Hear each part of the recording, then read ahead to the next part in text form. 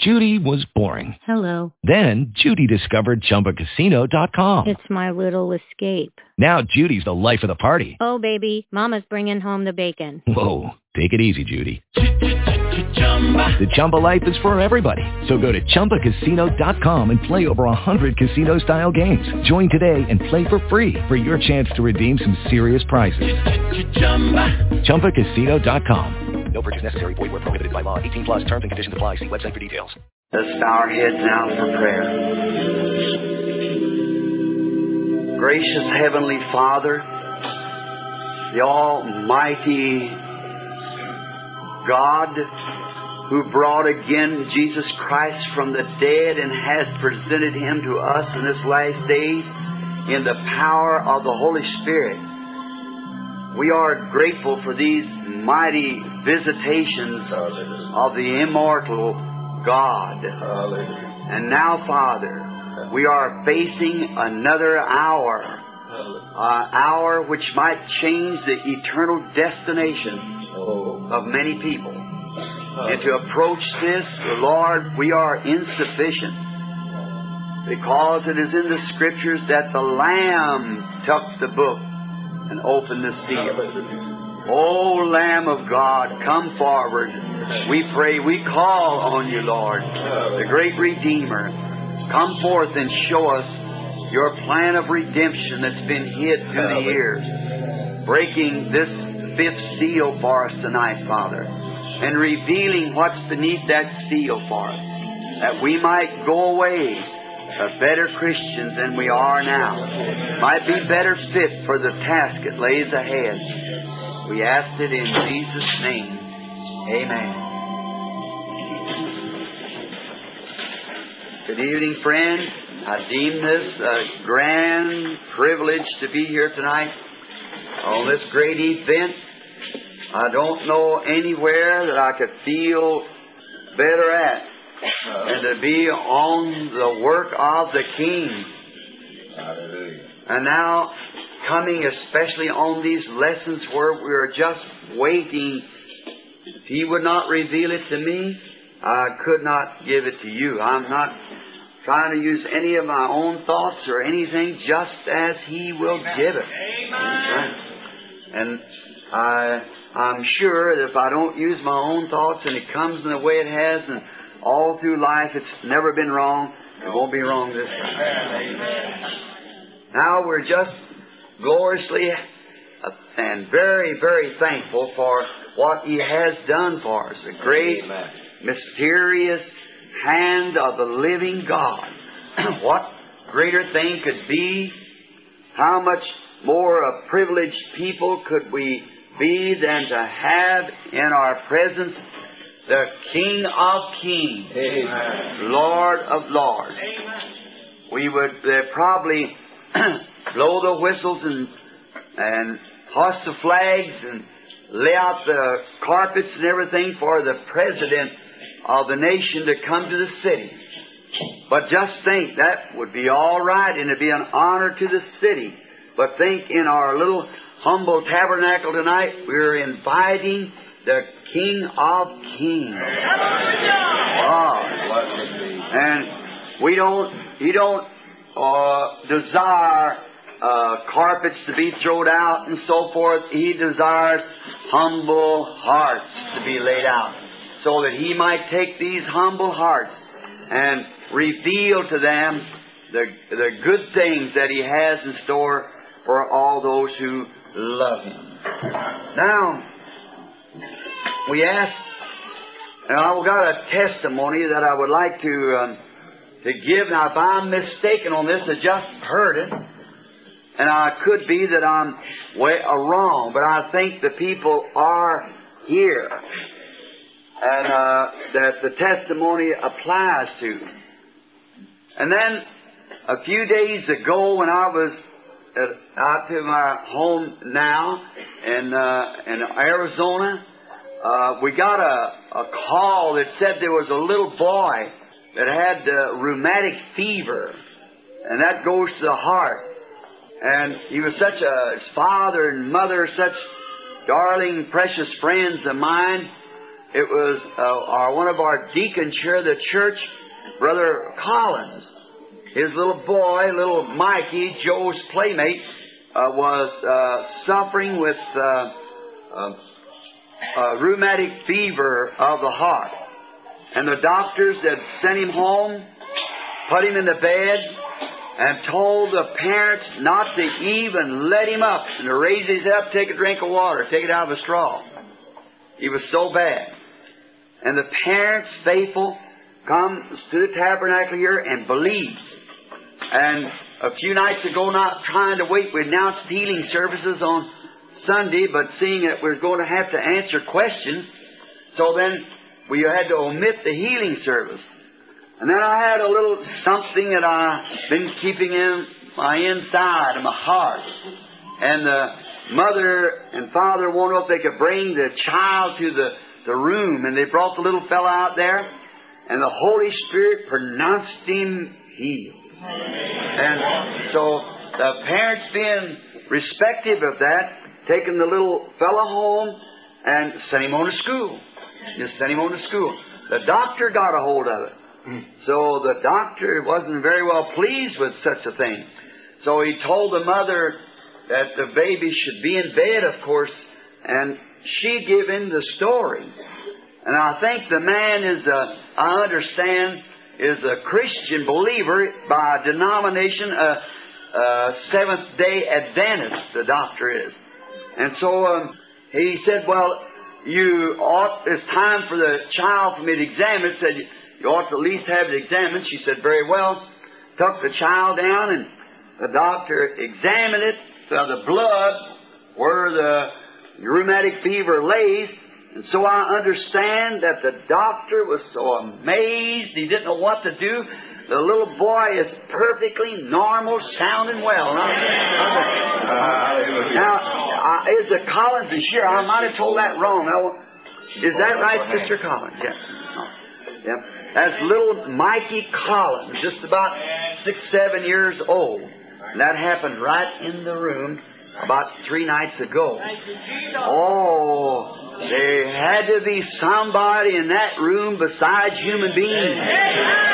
It was the great, mighty Jehovah. That's right. That comes to honor His Word. And I am so grateful to hear that.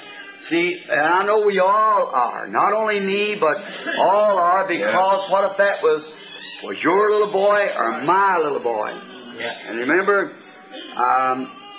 giving testimony just one, pick out one here and there. It's happening everywhere. But just to let you know that my real ministry is on divine healing. But I'm here for these seals because a little later you'll understand why I had to do this. And so I'm not a teacher. I'm not a theologian. I just pray for the sick. And I love the Lord. And now in this that last night we gave the testimony of the little girl. I got her name, and Billy's got it here now somewhere, of the parent and who they are. And this little girl was in the last stage of leukemia. Just so bad that they could not feed her by this mouth anymore. She had to be her blood transfused through the veins. And she was a pretty little thing. Or she was small for her age, about like this little lady here, I suppose. But she's about this high, they were like most of us, you could tell by the dressed child and the parents that they were very poor, just very poor. And but real reverent. And the Holy Spirit pronounced that child healed. I just think of that with leukemia. That little fella, and the blood was so bad they couldn't even feed it through the mouth no more. It had to go to the hospital and take the blood for transfusions through the veins, feed it. I guess glucose or whatever, I don't know what medical terms does for that disease, but however it had to be fed that way. And before the child left the place, cried for a hamburger.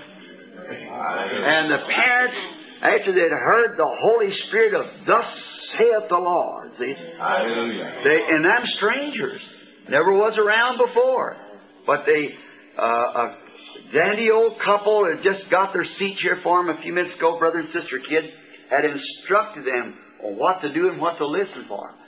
And the child, he just meals on the road home, 2 or 3 days at that, in school, and went to the doctor, and the doctor was so amazed.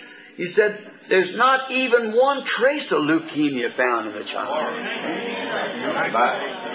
That's instantaneously on the mark, the power of Almighty God to take a bloodstream and cleanse it out right like that and put the pulsation of new life back in there, because your bloodstream is your life, mortal. And to create new cells and clean out the old. And what it is absolutely, I'd say this, it is a creative act of the Almighty God to take a bloodstream that's contaminated with cancer until the little fella yellow and puffed out.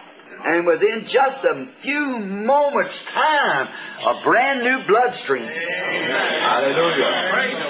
I believe. I'm not going to speak it in His name. I'm going to speak it in the revelation of my faith. What happened in Sabina Canyon the other day?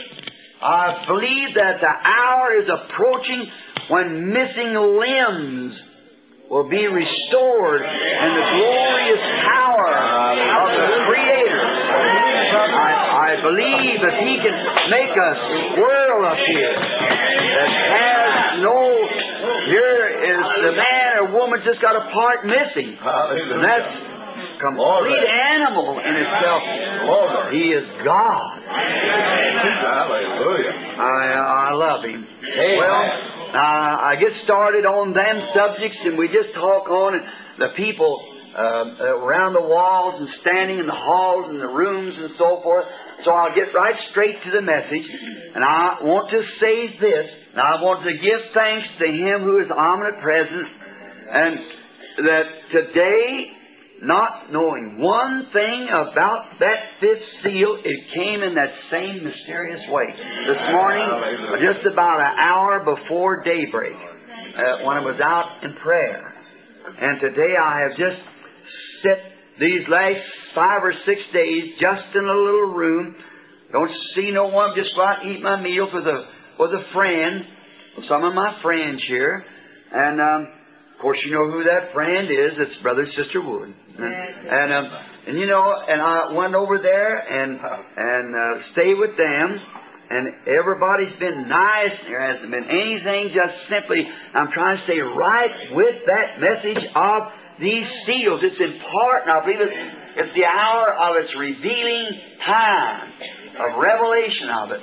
And now, I want you to be sure now, early, before, as soon as you can, write out your unknown understanding of these 7 seals, if you have them, and lay them on the desk, and maybe Brother Neville or somebody might put a box up here. Oh, here, I see them now. That's good. I'd rather have them tonight.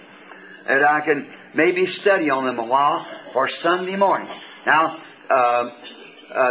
this time, don't make it request for, say, is the evidence the Holy Ghost this? See, I'd like to know about what I've taught about, you see, so we can get this one subject like the church ages straight, see, because that's what we're dealing with now. Now, like we go to pray for the sick, then that takes maybe a different prayer, and you're anointed, come in for a different thing, you know, and you're seeking God to find out, will there be somebody there tonight, Lord? Yes, it'll be somebody wearing a yellow dress sitting in your right-hand corner, and when you call her this and say, thus and thus she did, and she has so-and-so, and you go down there and watch, and there she is. See, it's different. See? This way I'm praying, Lord Jesus, what is the interpretation of this? Reveal it to me. Amen. Now, let's get our swords out again now, and the Word. And I appreciate Brother Neville's spiritual support as well as His brotherly love back here behind me praying for me, and you're all out there also. And now, tonight being Friday night, we'll try just make it as... You can't possibly hit all the things. Of course, you could take that, just one of those seals and just bring it right through the Scripture. Right down. See, it take months and months and months. And you still wouldn't have it because the seal itself ties the entire Scripture from Genesis to Revelation. Amen. One seal of it. So what I try to do is keep from getting way off of it. I'll jot down the Scripture or a little note here somewhere and keep from just keeping on that one thing. I have to watch back because I speak by way, I hope it's the right inspiration. And then when I look down to see and I begin to speak and I feel myself going off on a subject, I turn around, look back the other way to try to get another Scripture, to get it on that, to see, to kind of lighten it up a little on that side instead of trying to go on with that. And so now we're going to study tonight, by the grace of God, by His help, the fifth seal. And it's a short one. It's a little longer than the other. The four horse riders now was 2 verses apiece, and this is 3 verses in this one. Now, the fifth seal begins the 6th chapter of Revelations, the 9th verse. And now, if you happen to be a stranger that hasn't heard these four horse riders, well, see, sometimes you just drop back and kind of tack something, and when you do, you're expecting the people to understand it. So if there's a little something you don't understand, well, just kind of bear a little bit or get the tape and listen to it, and I'm sure you'll get a blessing from it. I have. I hope that you do. Now, everybody ready from the 9th verse now to the 11th, or including the 11th. And when he had opened the 5th seal, I saw under the altar the souls of them that were slain for the Word of God and for the testimony which they held. And they cried with a loud voice, saying, How long, O Lord, holy and true, dost thou judge and avenge our blood on them that dwell on the earth? And white robes were given unto every one of them, and it was said unto them that they should rest yet for a little season, until their fellow servants also, their brethren, that should be killed as they were, should be fulfilled. Now, this is rather mysterious. And now, for the sake of tapes and clergymen and teachers that's sitting present, now, if you have a different view from this, I did too. But I'm just taking it from the inspiration which completely changed my view of it. And then I find out, as you see these revealed, it's sticking right back and bringing those church ages and the Scriptures right together, tying it up. See? And that's the reason that I believe that it comes from God. Now, we realize that, and I am thinking that sometimes that we depend on what some great teacher might have said about it. See? And that's all right. I don't condemn the teacher, not by no means.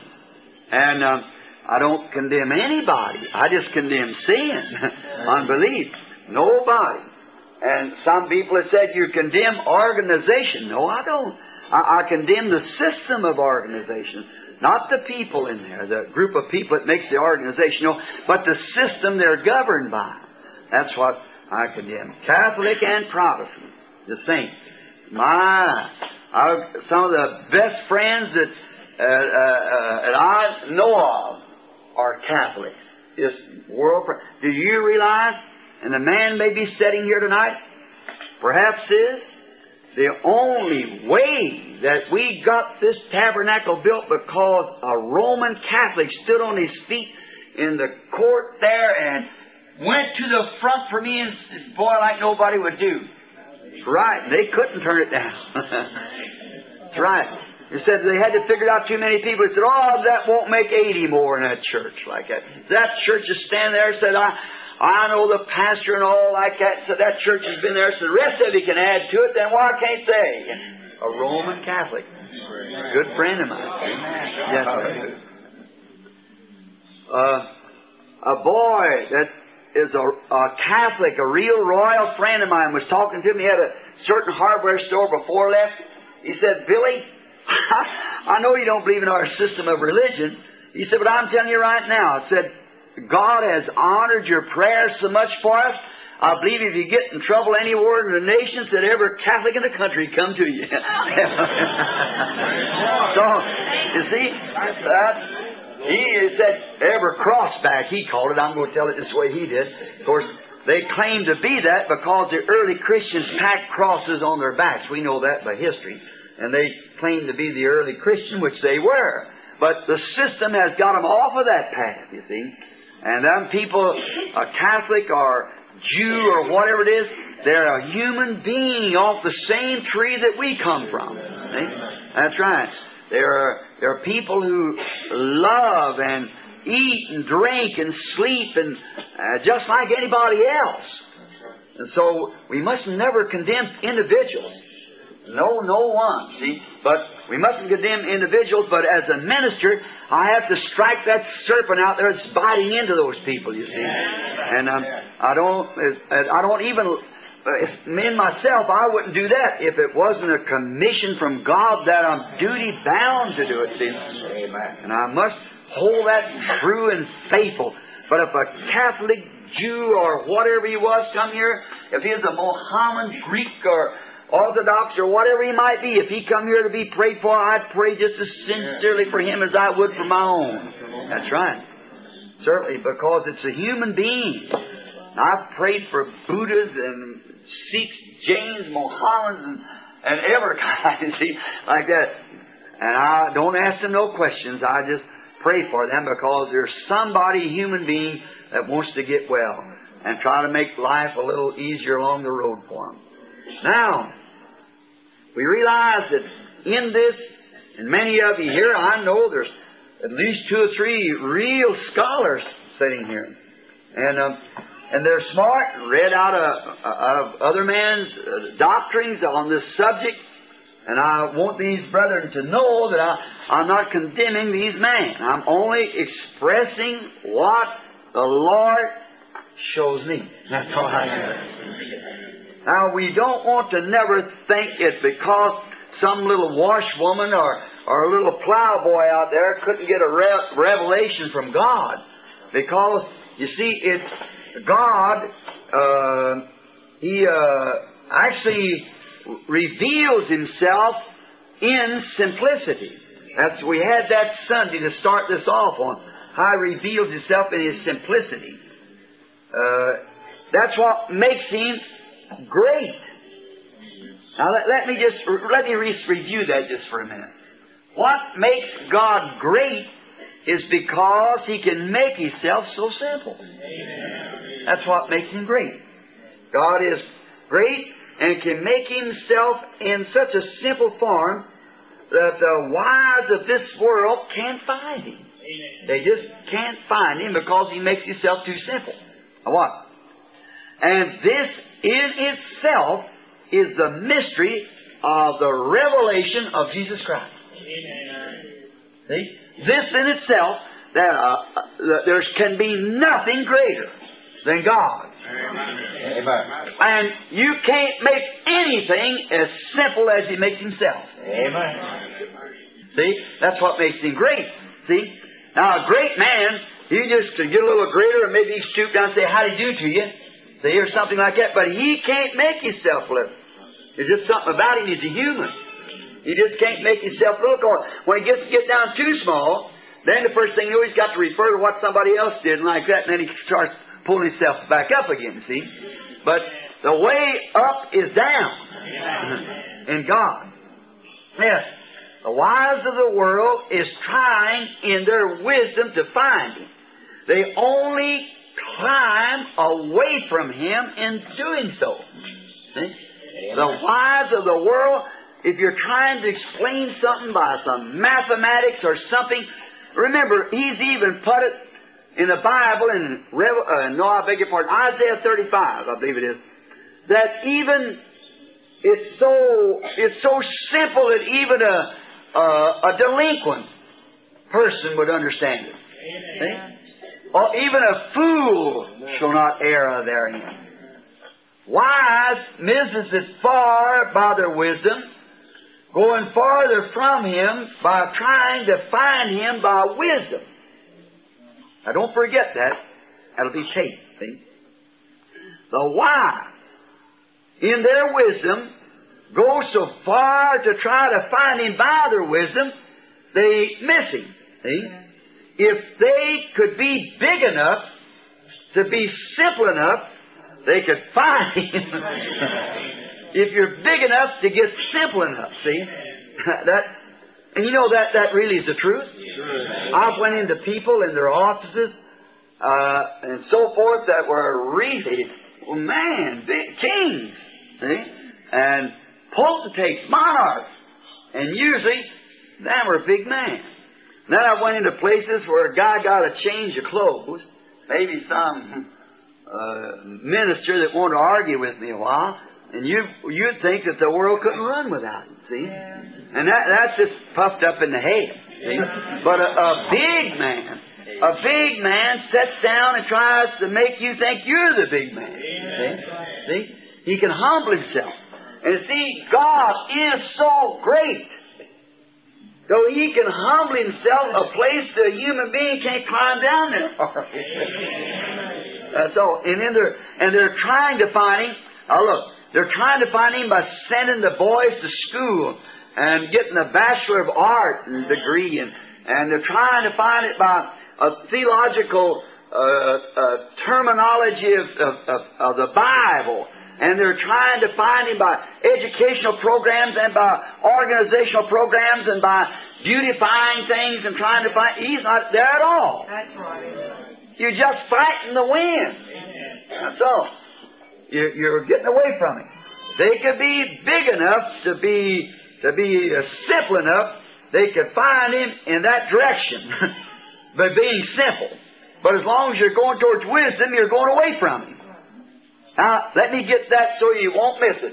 As long as you're trying to find God by wisdom, like it was in the Garden of Eden, like it was in the days of Moses, like it was in the days of Noah, like it's been in the days of Christ, in the days of John, in the days of the apostles, and to this day, when you try to figure it out and try to find God by wisdom, you're going farther from Him all the time. Amen. You're trying to understand it. There's no way of doing it. Just accept it.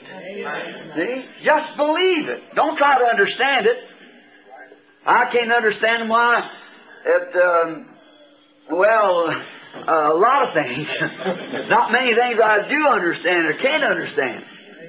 I can't understand how this young fellow sitting here eats the same food I can, and here he is, got a full head of hair. I ain't got any. I don't understand it.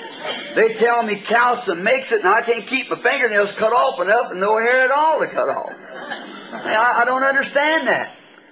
As the old saying is, it's not to kind of change the position, the seriousness, but it is seriousness, but I haven't got to the seal yet. How that a black cow can eat green grass and give white milk that churns yellow butter. I sure couldn't explain that. See? Because you see, each one's a product of the other one, and how does that? I can't explain it. Can't explain how two lilies stand or two flowers of the same breed, and one red and the other yellow, and one brown and one blue. I don't understand it. Same sun upon them. Where does the color come from? See? I can't explain it. But yet you have to accept it. I just wish that some great theologian would explain to me how this world stands in orbit. I wish you could scientifically throw me a ball in the air turning and let it make the second revolution in the same place. You couldn't do it. And yet this is so perfectly timed so they can tell the eclipse of the sun to a minute 20 years from now. They ain't got a watch or a clock or any piece of machinery that's that perfect. And yet it stands there. and then leaning backwards. What if he straightened up a little bit? Yeah, you just make yourself silly. See? So you see, don't try to get wisdom to understand. Just believe what he said. And the more simple you can get, then there you are. You'll find it. Now, I'm so thankful for that. Thankful that he has made himself simple. Now, we find the 6th chapter and the 9th verse. Let me start now. And when he had opened the 5th seal, I saw under the altar the souls of them that were slain for the word of God and for the testimony they held. Notice, there is no mention of another beast or a living creature to this announcement of the 5th seal. I remember, there was on the 4th seal. There was on the 1st seal, 2nd, 3rd, and 4th, but none here. See? If you notice, let's just read back one of the seals. Let's go back to the 4th seal. See? And that's the 7th verse. And when he had opened the 4th seal, I heard the voice of the 4th beast say, "Come see." When he opened the 3rd seal, I heard the voice of the 3rd beast say, "Come and see." Yeah. Of the 2nd beast, "Come and see." And the 1st beast say, "Come and see." But then when we get to the 5th seal, there's no beast. I just noticed. And when he had opened the 5th seal, I saw under the altar. Right quick. See, there's no beast there, and a beast represents power. We know that. See? There's no living creature. Now, one of those creatures, we find out in studying the Revelation in the churches, that the one of them was a lion. And the other one was an ox. And the other one was a man. And the other one was an eagle. We find out in the church ages that those 4 beasts, meaning 4 powers, was gathered around the Acts of the Apostles, just the way that the tabernacle in the wilderness, and you understand it because it won't take time to go into it, how we drawed it out here and showed just exactly they were watching over this, the Lamb and the Word, to perform the Word just as they did the Ark of the Covenant in the holy place in the wilderness and so forth. Now, we even positionally showed by the tribal colors of Israel and by the, how many heard the 7 church ages? I guess most have, 2/3 of you. Notice that even the nature of the beast was exactly a tribal emblem. Which way the 12 tribes set, 4 on each side, 3 tribes on each side. And the 4 beasts set and watched these tribes from all 4 ways. And when we went and got the Gospels and show exactly when you enter into the ark, there was a guard in the ark, the covenant. And then we find out that the covenant of the new church, its representation on earth was the Holy Spirit. The blood had sent back to us the Holy Ghost. And the 4 beasts represented as the 12 tribes of Israel as it watched and find their natures and taking that same nature and bringing it to each one of those 4 Gospels. Exactly was exactly the same. One talked to the lion, the other the ox, and the other the 4 Gospels. There is, the 4 Gospels is the protection of the Holy Spirit. Yeah. Amen. Amen. Amen.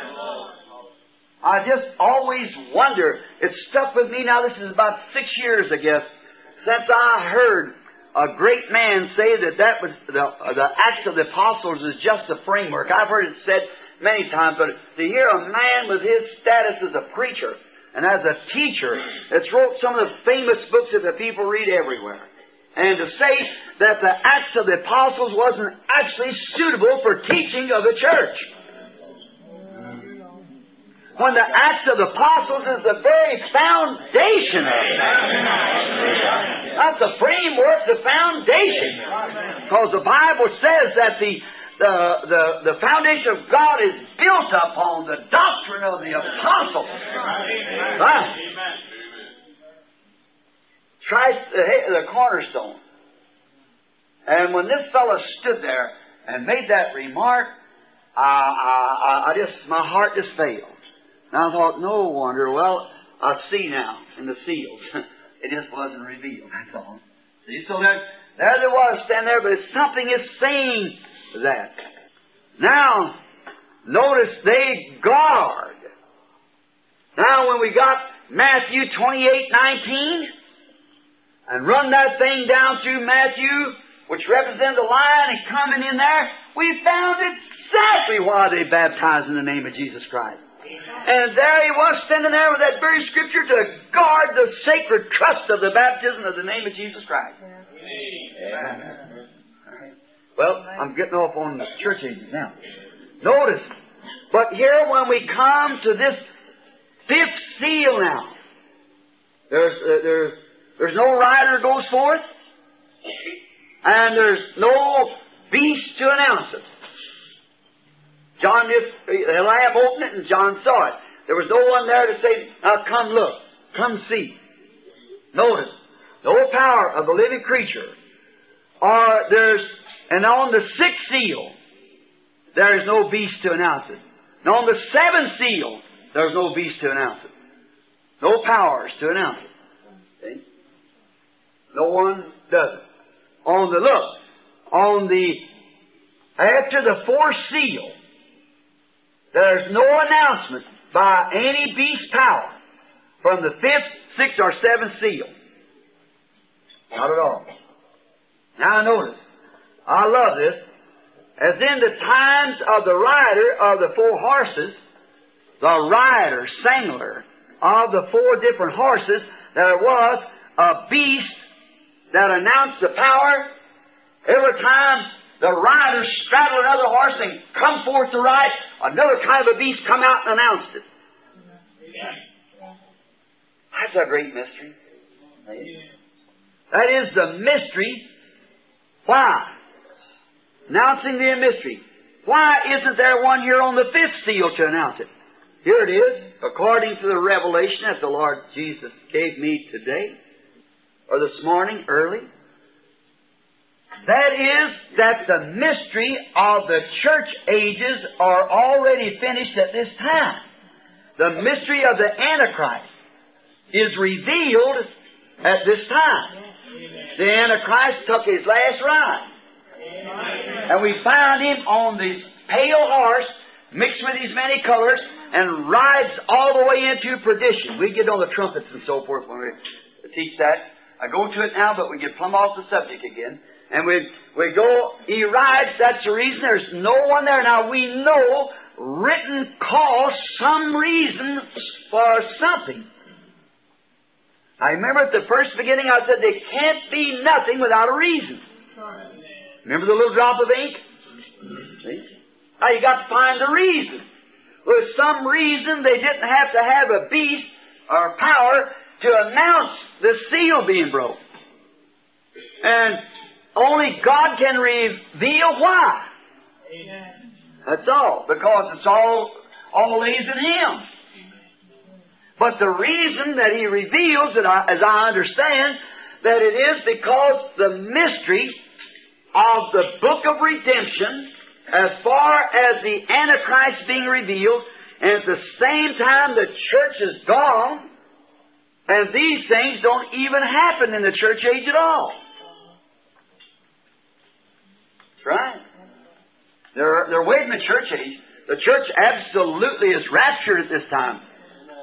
The church goes up in the 4th chapter of Revelation and does not return until it comes back with its king in the 19th chapter. But these seals here are revealing what has been, what is, and what will be. See? And now, what was to be for the church age was revealed by these seals. And now, watch what takes it. the 4 stages of his rider has been revealed. The 4 stages of the Antichrist riding has been revealed at this time. Therefore, they don't have to have any more. And there was 4 living creatures of God to announce the rider as they rode. 4 beasts are 4 powers. Now we know that beast, by interpretation of the terms of the Bible symbols, means power. Now let's get that close. The 4 or beasts in the Bible represents a power among the people.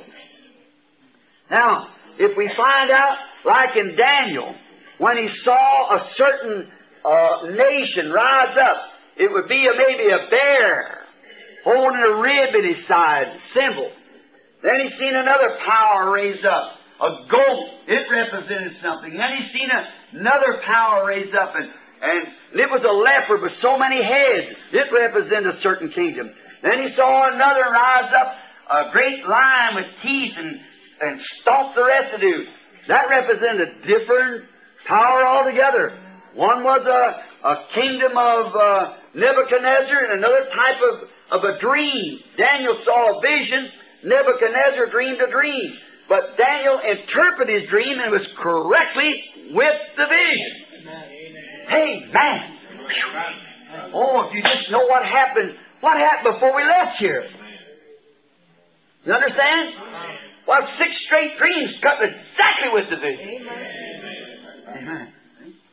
A dream interpreted is the vision. Because the person not maybe being born with the subconscious to be awake when he sees it, then God gets over in this subconscious and speaks to him, which he promised that in dreams in the last days he'd visit people, and also in visions. Now, a vision's when you're wide awake, standing right like this, and certain things are revealed, and you stand and tell it just to write about it, see what happened and what's going to be, and so forth. Well, now, a dream is when you are asleep and your 5 senses are inactive and in your subconscious. You're somewhere because when you come back, you remember where you've been. Remember it all your life. See? So it's your subconscious. Then in order to see, as Congressman Upshaw used to say, you can't be something that you ain't. And that's just about right. See? And then, if you're born to seer, now you see, to do that, those both consciences has to be right together. Not one here with 5 senses active, the other not here when you're asleep and the 5 senses are not active. But you see, when both of them you're born right together, you don't go to sleep. You just go from one to the other, like that. You don't go to sleep. There's not enough room to go to sleep. And you can't make yourself that way. So gifts and callings are predestinated of God. They are God's gifts and callings even without repentance, the Bible says. See? They were ordained before the foundation of the world. See? Now we find out that the beast of Daniel, it meant that it was a power raising up amongst the people. All right? And John's vision sure also showed that it was powers, nations raising up. Like the United States appears in Revelation 13 as a lamb. And then, if you want to know a difference, you say, well, that's talking about national power. It also represents holy power, too, a beast.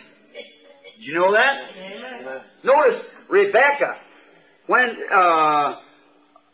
the servant of Abraham, Eliezer, when he came to get Rebecca, he mounted her up on a camel. The very camel she watered. And she rode this camel to meet her unseen bridegroom. Amen. The very thing she watered was the thing that took her to her future home and husband. And it's the same thing today. See? The very thing that the church is watering, that is the seed. The seed of the Word. It's the very Word that becomes alive and carries us to our unseen bridegroom. See? See? And look how perfectly Isaac had left the home and was out in the fields, away from his home, when Rebekah saw Him. And the church meets Christ in the air. And then He takes her back into the home, Father's home, where the mansions are prepared. Isaac took Rebekah the same way. And notice, it was love at the first sight. Oh my, she just run to meet Him. That's the way the church will meet Christ, in the air, and forever be with Him. Now, in terms of the Bible, these beasts are powers. Notice, I want you to notice, the devil had his four changing, colored beasts to go forth on. He had his four beasts that was all three of them put into the color of one and made that one a pale horse, a white horse, red horse, black horse, and we see each one of those was a stage of His ministry. A stage of the early church that had formed into a denomination at Nicaea, the original Pentecostal church, upon whom the Holy Ghost was poured out, coming down, took up an Antichrist spirit, formed an organization, gave birth to some daughters of organization, changed His power 3 times and put him in one and made a pale horse and then given a name called death and rode him into eternity. Just as plain as it can be. No. Now, notice He's given this horse and He is riding. God has also, as every time when the Antichrist appeared first, what did He appear in? White horse. Okay? By innocence, He could be just a doctor in the church. They wanted fellowship. Your fellowship's with Christ. But they wanted a fellowship. They just couldn't stand it. They wanted to get the, like little cliques will rise up in the church. You know it, you pastors, see? They like to say birds of a feather. But if we're born again, brethren, that's not the attitude to take. No. Now, if we see something wrong in our brethren, let us just pray and keep it before God and love that man till we bring him right into the presence of God. That's really the way to do it. Jesus said there will be weeds in there because Jesus said there will be, but don't pull them up. You take the wheat with it. Just let them alone. Let Him do the segregating when the time comes. See? Let it all grow together. Notice, as the beast went out, the Antichrist went out on a beast, his power. Oh, I love it. I just begin to feel religious right now, see? Maybe the stimulation. Notice, when the Antichrist, them revelations in the presence of that ball of fire hanging there in a room. Oh, brother. Although I've seen it since a child, every time it comes near me, it alarms me. He almost puts it in an unconscious condition. You never get used to it. You can't. It's too sacred. Notice, as the Antichrist went forth on his beast of ministry, there God sent forth a beast to combat it. See? Now watch then, every time the beast rode on his horse, the Antichrist rode on his horse, on his beast to announce his ministry, God sent his beast also, and is on that to announce his combat to it. Now the Scripture says, when the enemy comes in like a flood, the Spirit of God raises a standard against it. And so when the enemy went out as an Antichrist, God sent a certain type of power out to meet him. And then when he went out again as a red horse rider, another color, another power, another ministry, God sent another one after him to combat it, to hold His church. Sent the third one. Again, God sent His third beast come and announce it. He sent the fourth one. God sent His fourth one. And then the Antichrist in and the church ages ended too at that time. What? Now, this is really good. Now we see that the devils changing four beasts meant what power was revealed what power he revealed to the world. and how they ended on this pale death horse. Now let's look at God's powers of this beast to combat them. The first beast of God that He went out to meet the Antichrist with, the Antichrist spirit, when it says just His teaching. Now remember, when the Antichrist first rode, he was in a teaching ministry. Amen. The Antichrist rode first in a teaching ministry. And what's the one that went to meet him? The Lion. Amen. The Lion of the tribe of Judah, which is the Word. Amen. When his false teaching went forth, the true Word went to meet him. Hallelujah. That's the reason we had an Irenaeus and a Polycarp and those fellows, St. Martin. When that Antichrist was riding with his false teaching, God sent His teaching out, the Word, the Lion of the tribe of Judah, which is the Word made manifest in the Holy Spirit. Hallelujah. And the Holy Spirit there to manifest Himself, which is the Word. That's the reason the early church had healings and miracles and visions and power. Is because it was the living Word in the form of the Lion of the tribe of Judah riding out to combat that.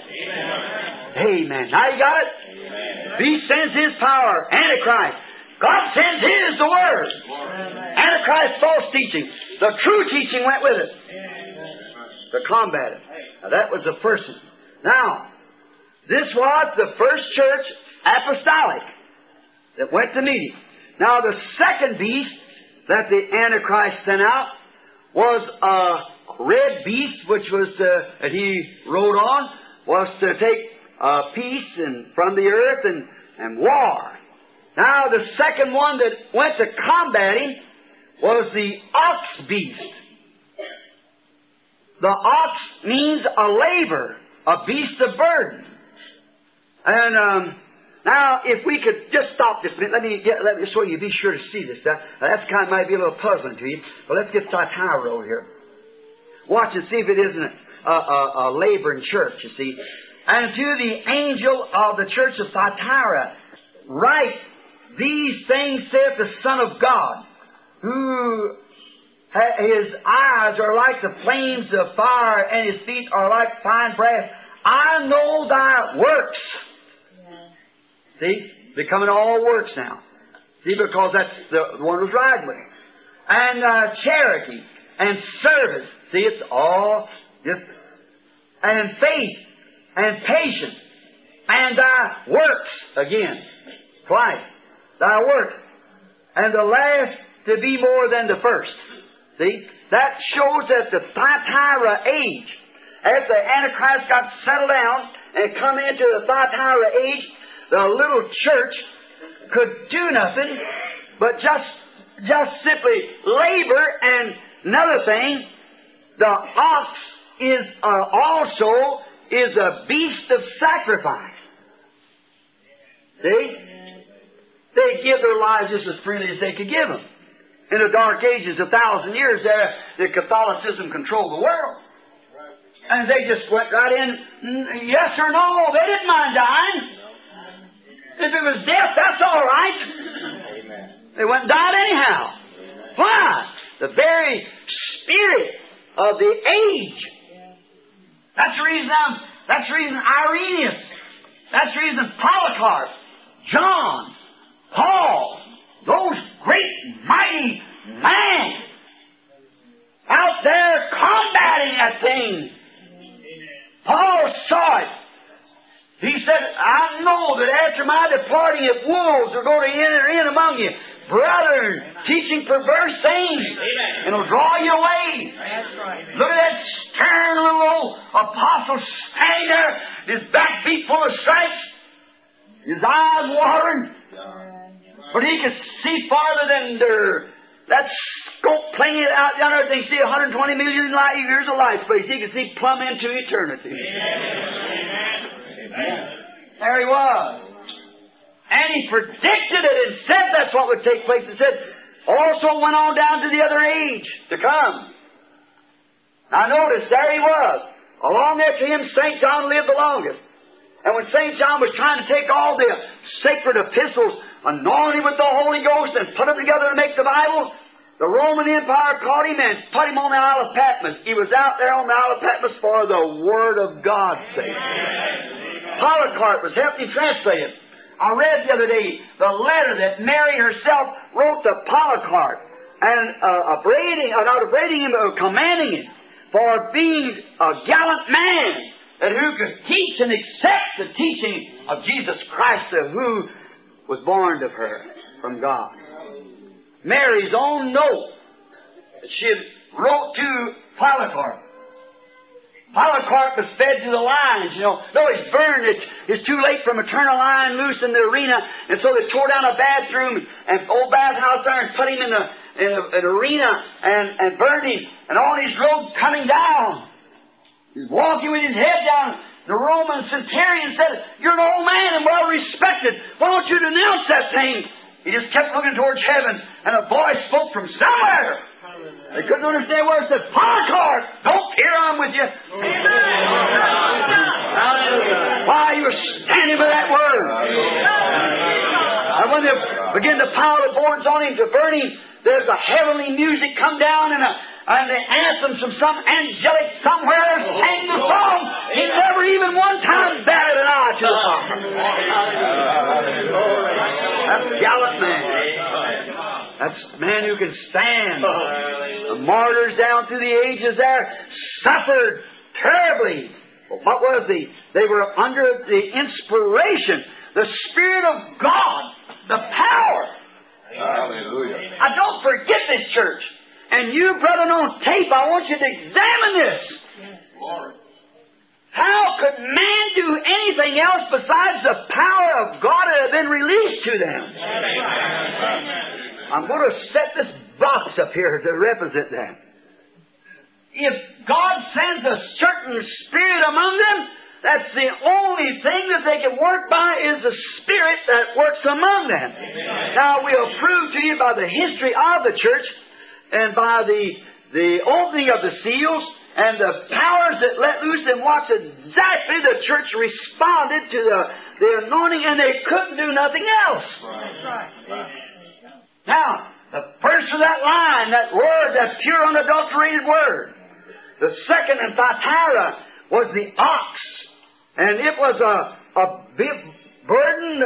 beast of burden, and it was also a sacrificial beast. And wasn't that exactly the poor little church? Rome had settled down there to 1,000 years of dark ages, and anything that didn't profess to be of the Roman church was put to death immediately. And they had to labor, go from place to place. You Masons, I'll call your attention. You remember the sign of the cross? You know what I'm talking about. Yes. Now, notice. Now, if you notice, that was packing and preserving that Bible. See? And they had to labor among one another. There you are, the ox. And when it come time, we read it last night, see, when the thing went forth, the sacrifice come and they had to go. He said, "Don't you hurt the wine and oil." What did they do? They willingly walked up there and died. They didn't be careful because the spirit of the church in that day was sacrifice, labor. And they walked up just as freely as they could walk, anointed with the true Spirit of God of that age. And died like heroes of sacrifice. Thousands times thousands. 68 million of them on the record. Ox, sacrifice. Oh my! Do you understand it? Yeah. Okay. All right. Now sacrifice. It only could labor in that age to combat the great opposition for that 1,000 years.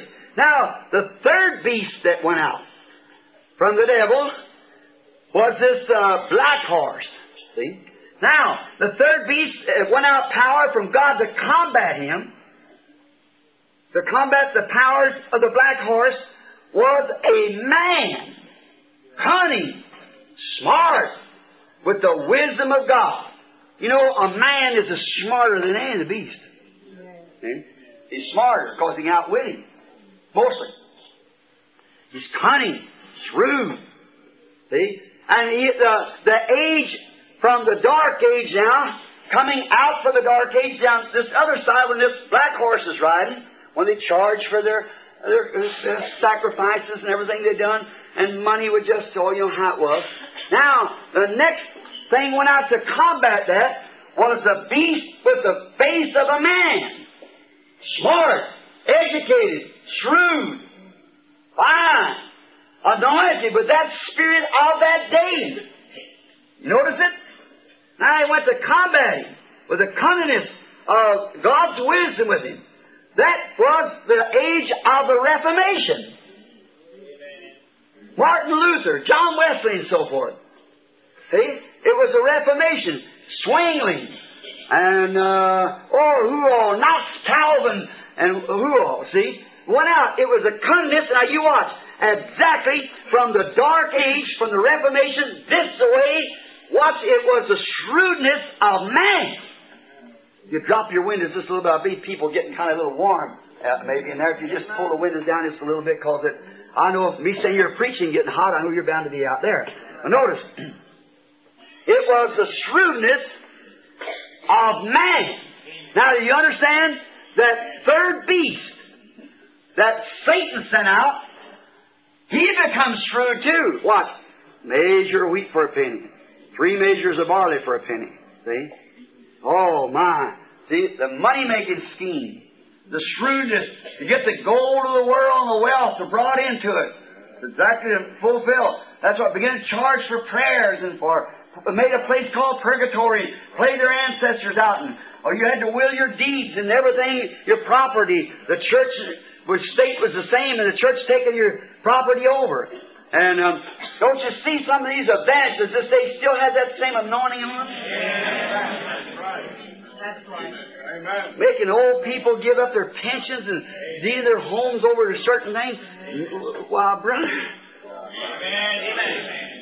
I don't want to get on that, see. But now, I'll stay right with this. I'll look back and see where I'm going. Now, notice. That man, that's up to them. That's up to them. I don't have one thing to do with me. I'm just responsible for this year. Now, notice, the beast come to combat it now was man, and we all know that this beast of man, this power of man in his intellectuals recognize that kosha that Martin Luther had in his hand when he was climbing those steps, it said, this is the blood of Jesus Christ. This is the body of Jesus Christ. And Luther threw it down and said, it's bread and wine. Amen. It's not the body of Christ, because it's been exalted and sitting at the right hand of God, making intercession. Amen. See? Wisdom. See? Man. And when John Wesley come along, after Zwingli had come in, and Calvin, and they got the church to a place on security till they didn't want more revivals. Whatever was going to be is going to be. That was all. And they didn't send any kind of lies. The Lutheran church is so twisted. And the Anglican church, oh my, the whole country become corrupt, just like it is now. The churches are twisted. When King Henry VIII come into England and after Bloody Mary and all these things taking place, and then the church was so full of violence and corruption, many claiming Christianity and living with 4 or 5 wives or doing anything they wanted to do and carrying on in filth. John Wesley, studying the Scripture and watching it was revealed to him that the blood of Jesus Christ sanctifies the believer. Amen. And you shouldn't. Then what did he do? He come out in another Reformation. He saved the world in his day like Luther did. See, what was it? That man-beast power going on. Give man wisdom of understanding that the thing is wrong. That isn't the blood of Jesus Christ. That isn't the body of Jesus Christ. That represents the body. Yeah. See? That's a still great fuss between Catholic and Protestant now. It's the only thing you can't get together on right now. So everything else they can get together on but that. These councils are having, notice, now, but this, they couldn't get together on that. See? The one is the blood, and it says it's the literal blood, that the priest has the power to change this bread to the literal body of Christ. That's what the little tabernacle is in the church. You know, is the reason they make signs and any kind of a pagan offerings. They go by, you know, and bow themselves and tip their hats and so forth. That is not to the building, it's to that kosher that's in the tabernacle. And notice how Satan's shrewdly pulled that. But see, at that time upon the man's being, see, God put a spirit of wisdom upon man to understand that's wrong. Amen. Now that was to combat the third beast that had got the church so corrupt that he was riding that it was terrible. The reformers. What did they do? Then in the reformers' age, they brought the church from its pagan ceremonies of idolatry back to God again. See, that's what the beast went forth, that cunningest man rider to do it. Now, but read now verse 3 and Revelation 3 and 2 just a minute. Now, I got it marked down here for some reason. Now, this comes in now the Lutheran age and the Reformers' age. Revelation 3 and 2. What they did, they organized, as soon as Luther got his church started on, he organized it. All right, same thing Wesley did. Same thing Pentecost did. Exactly, organize it. And what do? They take up the same system that they come out of. See? Now watch this. Revelation speaking of this Sardis church, to the angel of the church is the first verse, of course. See? Now, be watchful and strengthen the things which remain. That is the word that you've been taught. See, the things that remain that are ready to die. He's right then ready to start back in an organization just like the Catholic Church you come out of. See? For I have not found thy works perfect before God. There you go. There it goes right back again. Don't you see why organizational systems is wrong? Amen. Who started it? Did God? Did the apostles? The Roman Catholic Church did it. Now, just let any historian say different. It's not there. They are. They say they're the mother church, and they are. But they organized the thing and put a system with man's head to it. Amen. We didn't take one man like they did. We take a whole council of men and put them together. Amen. And then you really got a confusion. That's right. How can a council anyhow? It's just like we think democracy's right. I believe it is too, but it'll never work right. You can't. With a bunch of rickies around here to run it, how in the world are you going to get it right? You can't. Notice, the real thing was a godly king. Notice the beast.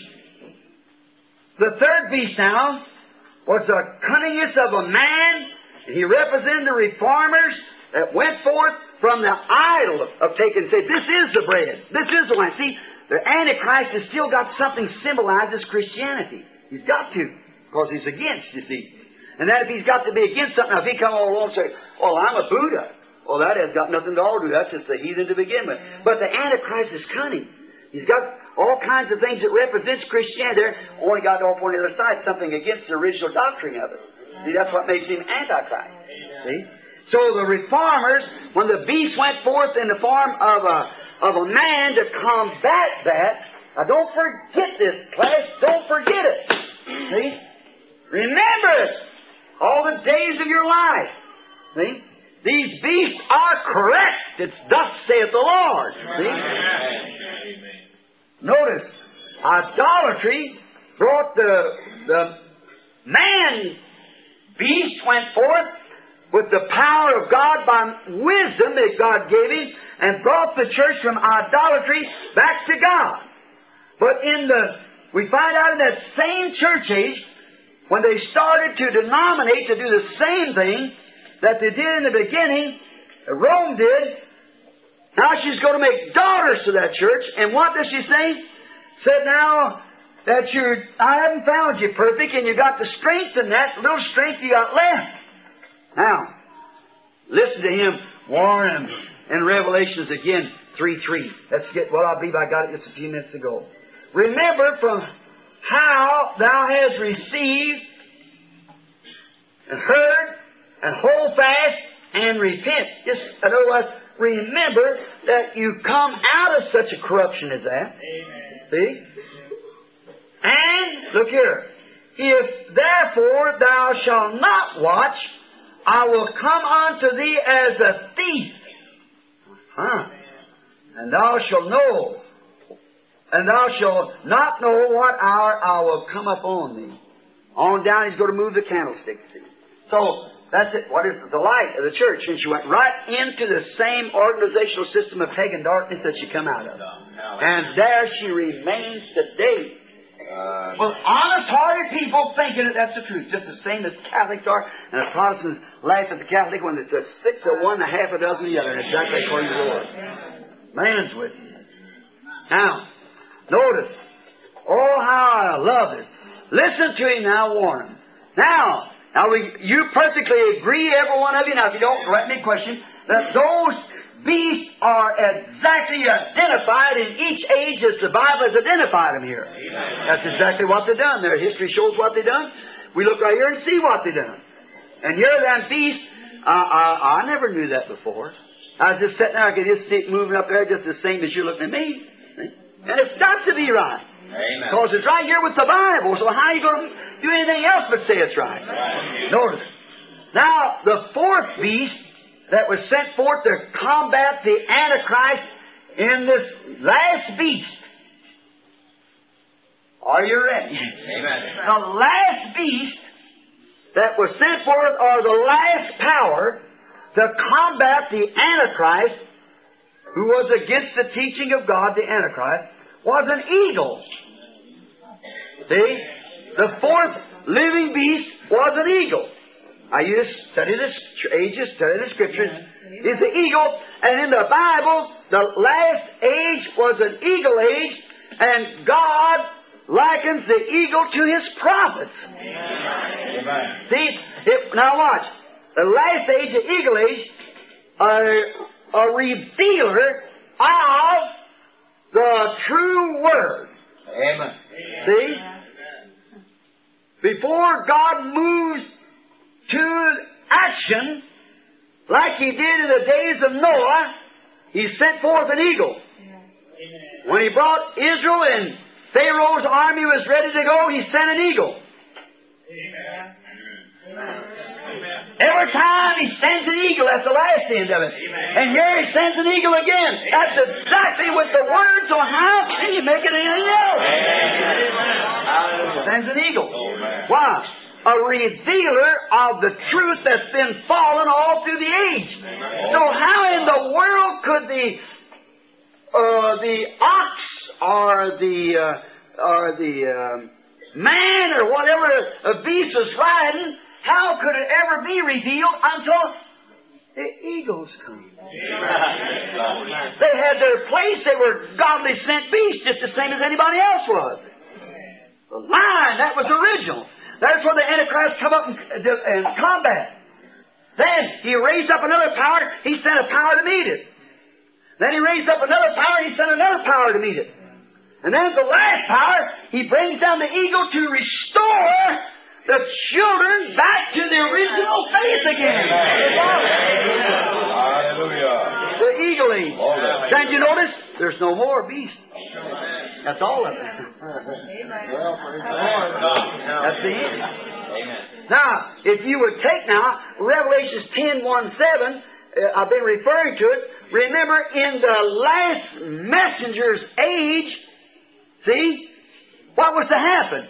All of the mysteries of God would be revealed. The eagle. Amen. Now you see the four beasts that rode? That was perfectly right. You believe that? And now here's each age or each power that rode behind it, and there is the Scripture that shows what the enemy's rider did. That's been revealed in these seals. And also, it's been revealed now that each beast power that God sent out to combat it hits exactly on the dot, up to the eagle time. Amen. Now, if this is the last time, there'll come an eagle. Right. And to that, now remember, now in the days that the lion came, the original word, about 1/100th of them listened to the lion. In the days that the ox came, just a teeny little drop of them listened to the ox message. In the days that the man comes, he worked among man, you see. So he was shrewd. He got a little group out, and what did he do? Satan seen that, so he just sends them right back and marries them into it.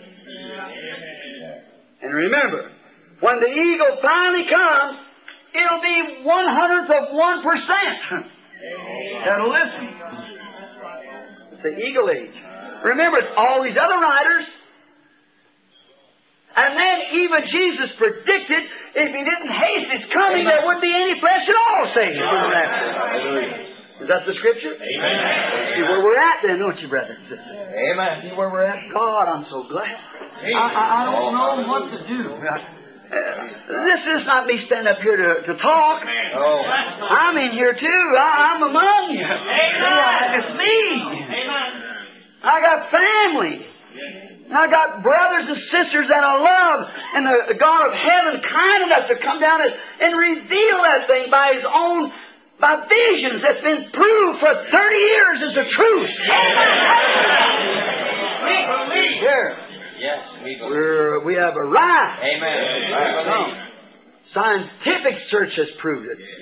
The vindication of the Word has proved it. And we're here. And this revelation comes from God, and it's the truth. Have you caught anything? I might not have to tell you. Notice, wonderful. Now, notice now. And then according to the time that God was going to deliver the antediluvian world, He sent the eagle, and time He's going to deliver Israel, sent the eagle. Do you believe at the time, even on John on the Isle of Patmos, this message was so perfect that he couldn't trust it with an angel? You know, an angel was a messenger, but do you know the messenger was a prophet? You believe that? Let's prove it. Revelations 22. Let's see if it was an eagle. See, he was sure he's an angel, he's a messenger, but it was a prophet that revealed this whole book of Revelations to him. Revelations, the 22nd chapter and the 19th verse. I believe that's right. If I've got it written down here, 22:19, I may be wrong. No, 22:9, that's what it is. I was looking at it. 22:9, that's right. Oh, yes, sure.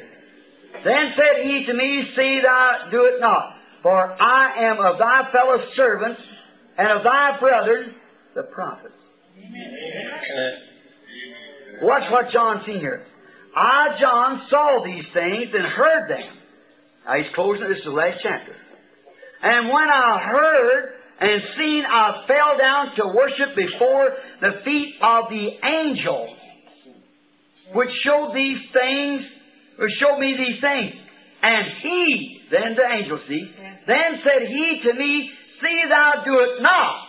No true prophet would be worshipped, or messenger of any kind. Amen. Then said he unto me, see thou do it not, for I am thy fellow servant, and of thy brethren, the prophets, and of them that keep the sayings of this book. Worship God. See? Now, the book was so important that it is the Word of God. Now watch. And when the Word of God is brought forth, it's got to be brought by the prophet, because that's who the Word of God should be. I was expecting to get a question on that in this box here. I thought I'd just beat him to it a little bit. I just feel there's one in there. That's all. I just thought I'd get to it.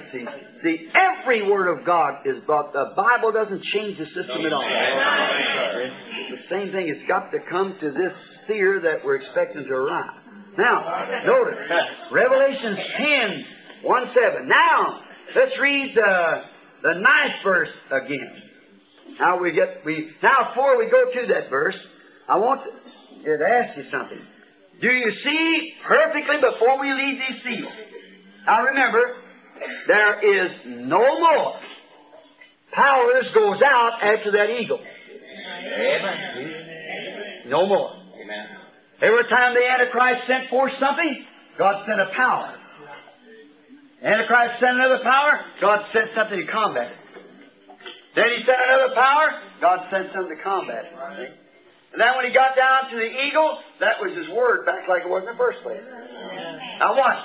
Isn't the prophet that we're looking to come some man anointed with the Spirit like Elijah? It won't be Elijah, of course, but it'll be a man like that will come down, and his very ministry is to send, to restore back to this fallen people through these denominational twists, back to the original faith of the Father.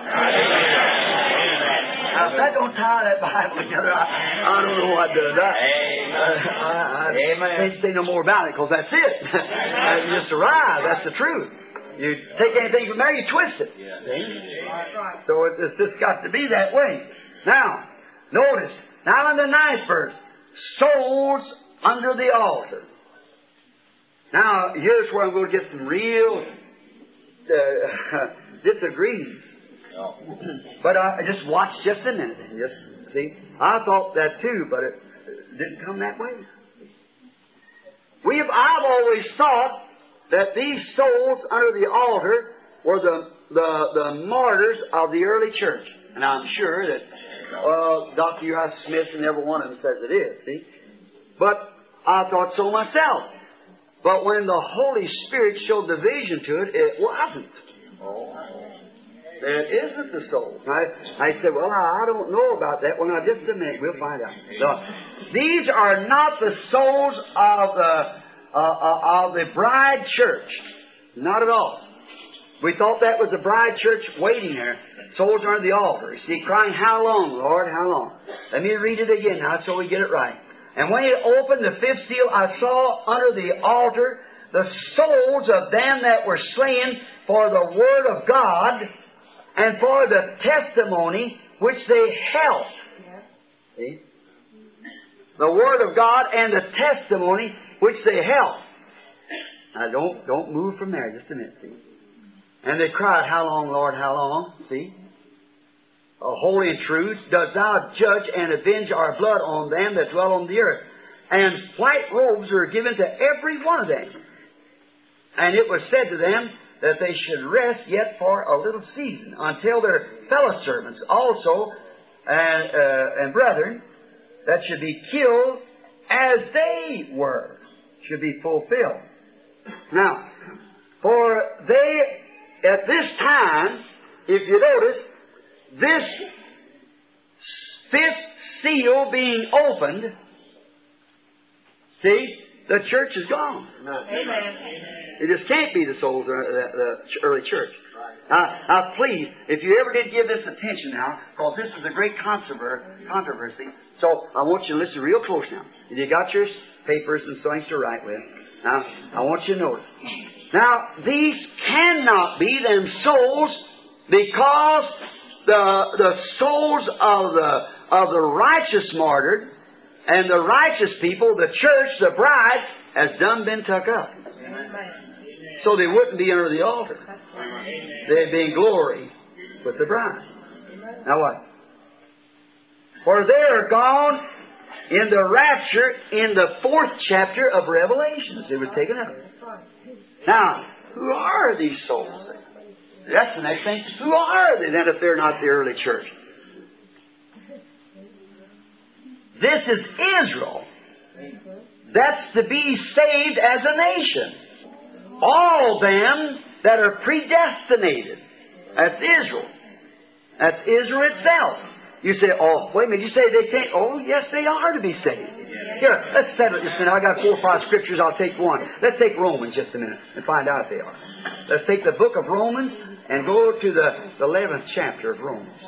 And we'll find out. Let's just read it and then we'll have it by ourselves. Romans 11th chapter, the 25th and 26th verse. Now listen to Paul here. And Paul said, if anyone else, even an angel, preached any other gospel, what he was to be? Cursed. For I would not, brethren, that you should be ignorant of the mystery, lest you should be wise in your own conceit. There you are. The blindness, in part, is happened to Israel until the fullness of the Gentiles be come in. The last Gentile bride be brought in for the bride. The blindness come to Israel for that purpose. And so all Israel shall be saved, as it is written. There shall come out of Zion a deliverer, and shall turn away ungodliness for Jacob. Right? Now, they are Israel. That's under this altar. What? Israel was blinded for the very purpose of us being saved. You believe that? Now, who blinded them? God. God blinded His own children.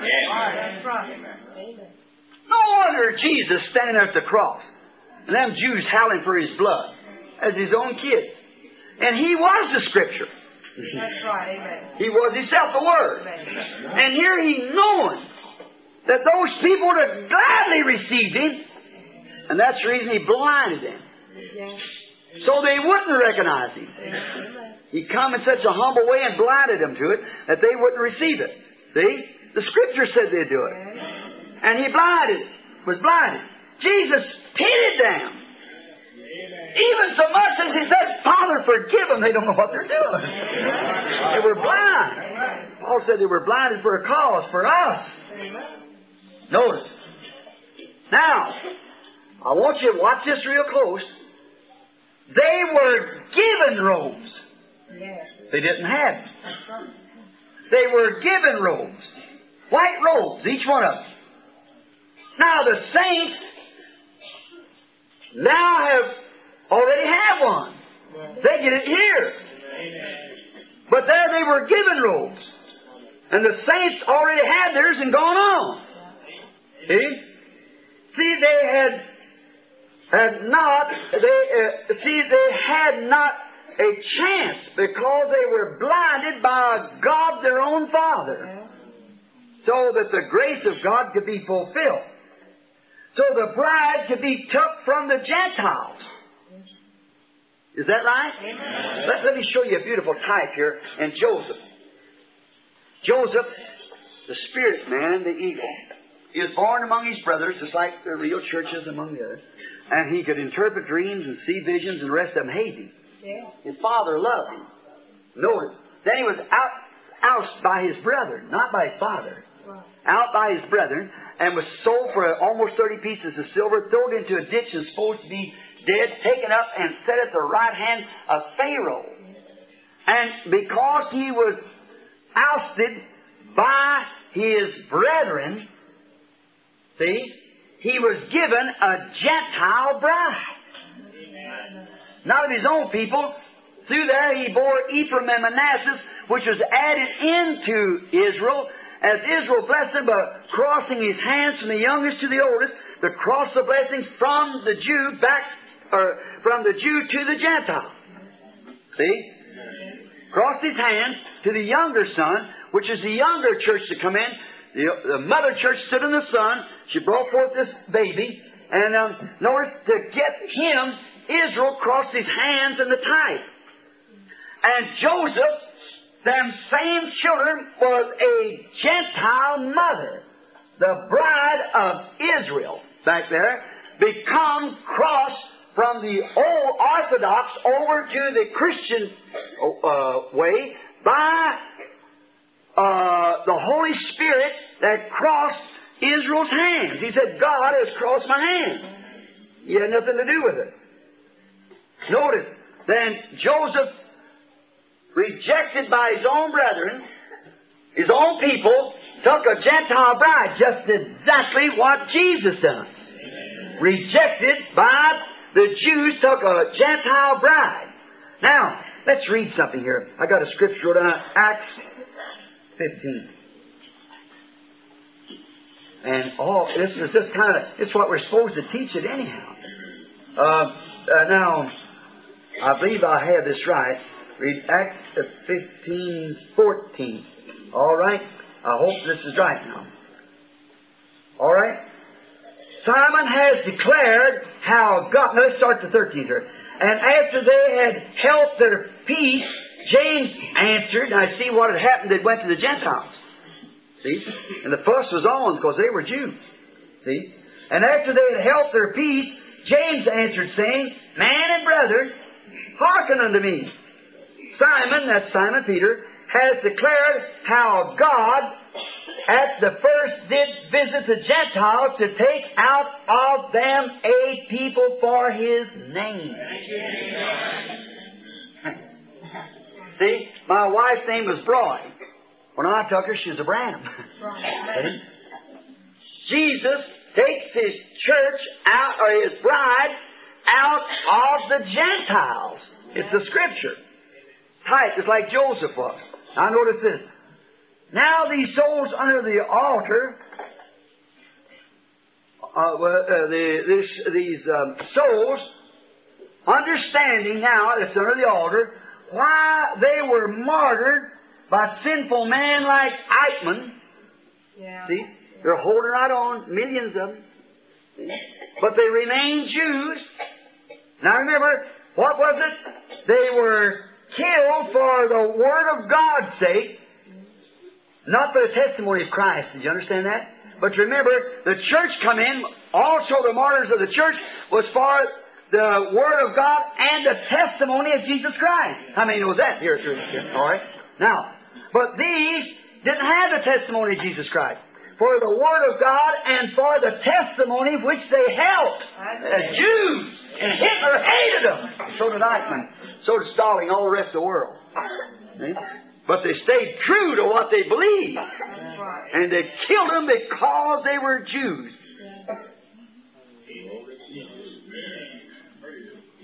Did you know Martin Luther kind of had that same idea too? It's the truth. He said all Jews should be taken out their Antichrist. See? But he was just under another dispensation. Didn't see it. Didn't see the Word. Now the Word, truth comes forth.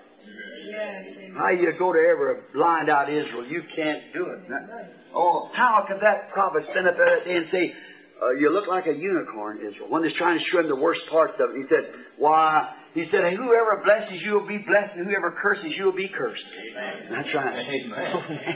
How do you go do it? One time they thought God would forget when the prophet seen that dark thing coming for the Jews, that man standing there and the Word of God poured him. He said, oh, Lord, are you going to forsake your people? He said, what's that laying there by? He says, a measuring stick. He said, how high is it to heaven? Measure it. How deep is the sea? He said, I tell you, said, neither can I ever forget Israel. Sir. He ain't going to forget her. He had to blind his own child. Now think of that. Blind his own child to give us a chance and we turn it down. Now don't that make you feel about so little that you're crawling under a concrete block with a 10-gallon hat on and never touch it. Amen. That's right, brother. That's pretty small. Amen.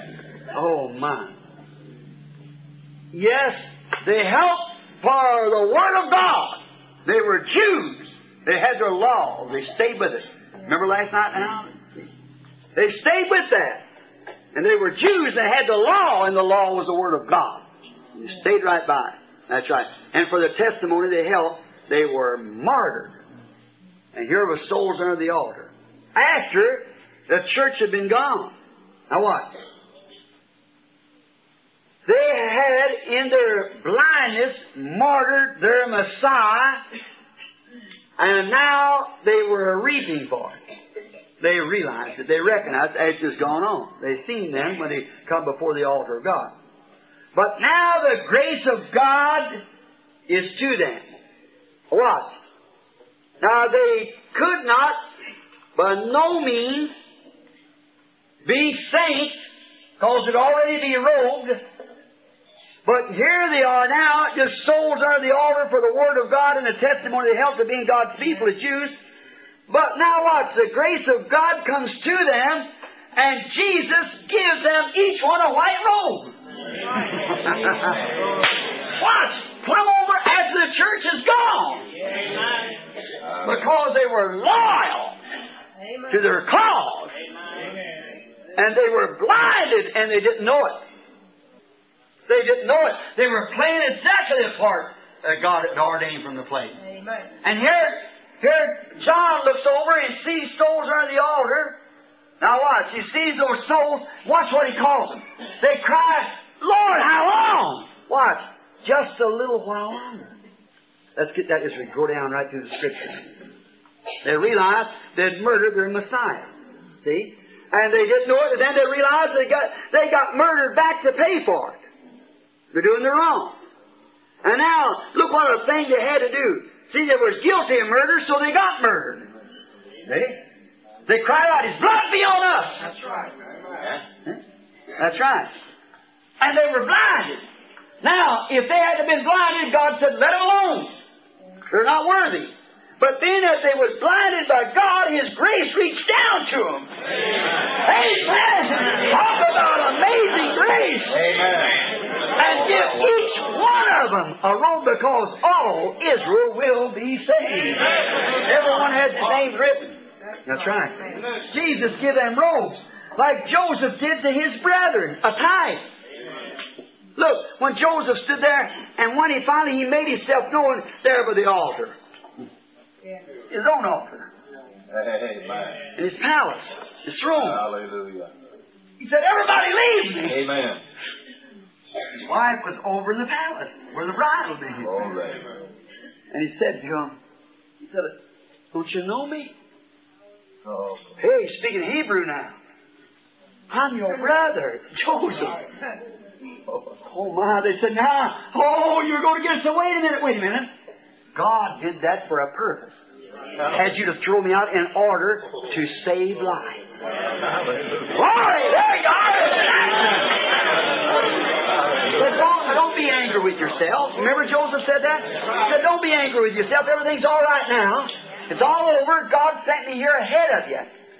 You know, the Bible said, they'll say to him when they see him come, say, you're the Messiah, we know. But what about them scars?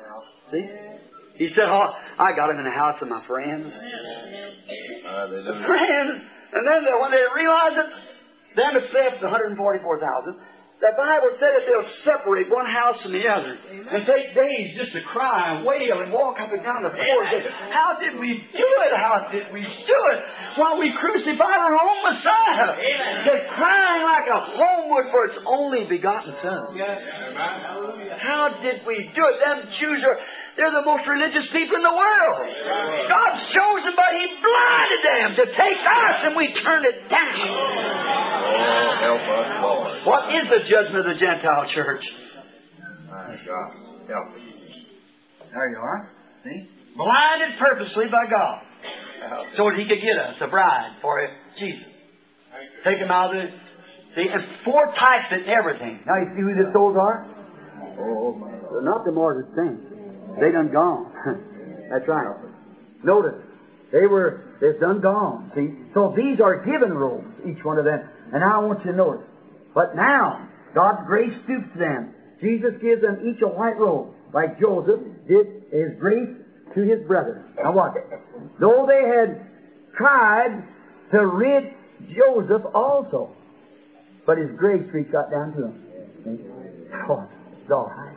That's all right. You didn't mean to do that, but see, that was God doing that. See? God let you all do that so He could run me out and bring me down here so I could save lives for people. These Gentiles here, where I got my wife from. I wouldn't have had no wife if I'd stayed back up there. And I love my wife. She's got me these children here. And said, now I'm coming to get you all. Now, you all go to have good too. I'm going to bring you down here. We're all going to live together as one big family.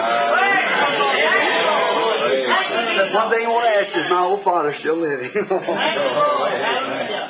And watching what he did to little Benjamin, which is a type of the 144,000 we'll get later. See, what he did, he just run right quick to Benjamin, fell on his neck, and started hugging him.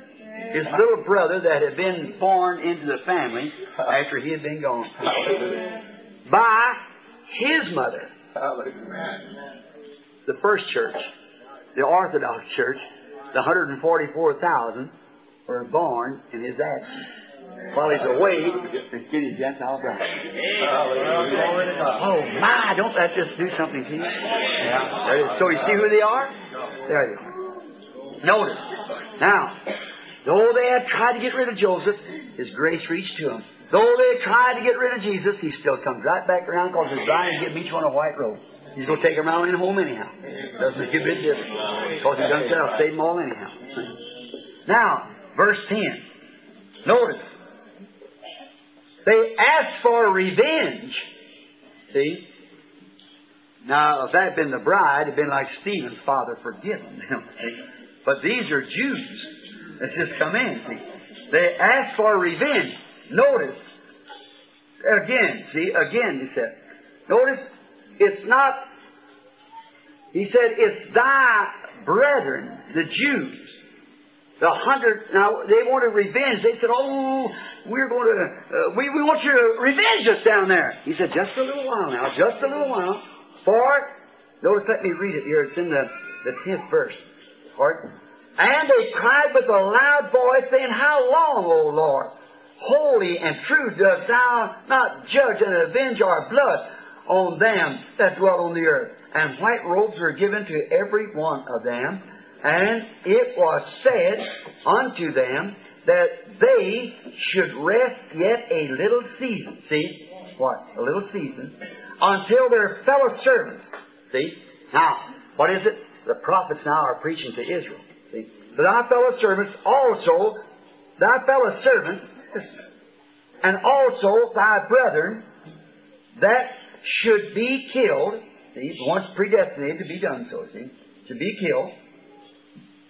As they were, should be fulfilled. See? In other words, it's predestinated to them. It's the Scriptures that they have to do it. And just rest for a little while. Now you got your robes, you're going home, and just sit there a little while. See? Wait just a little bit. Now notice. Thy brethren had yet be killed, which means the 144,000 yet to be called in the tribulation. Yeah. The 144,000 is called. Wish we had time. We might get it tomorrow night, if the Lord willing. But just before we get in on the seal. See. Also, now what? They have to be martyred by the Antichrist that we just come to. And notice in his last ride where he breaks that covenant with them Jews down there in their shields. See. These Jews, 144,000. is to be called out by the two witnesses of Revelations 11. Now, you remember, they was to prophesy. You've read that. How many's read that? Sure, we all acquainted reading the Scriptures.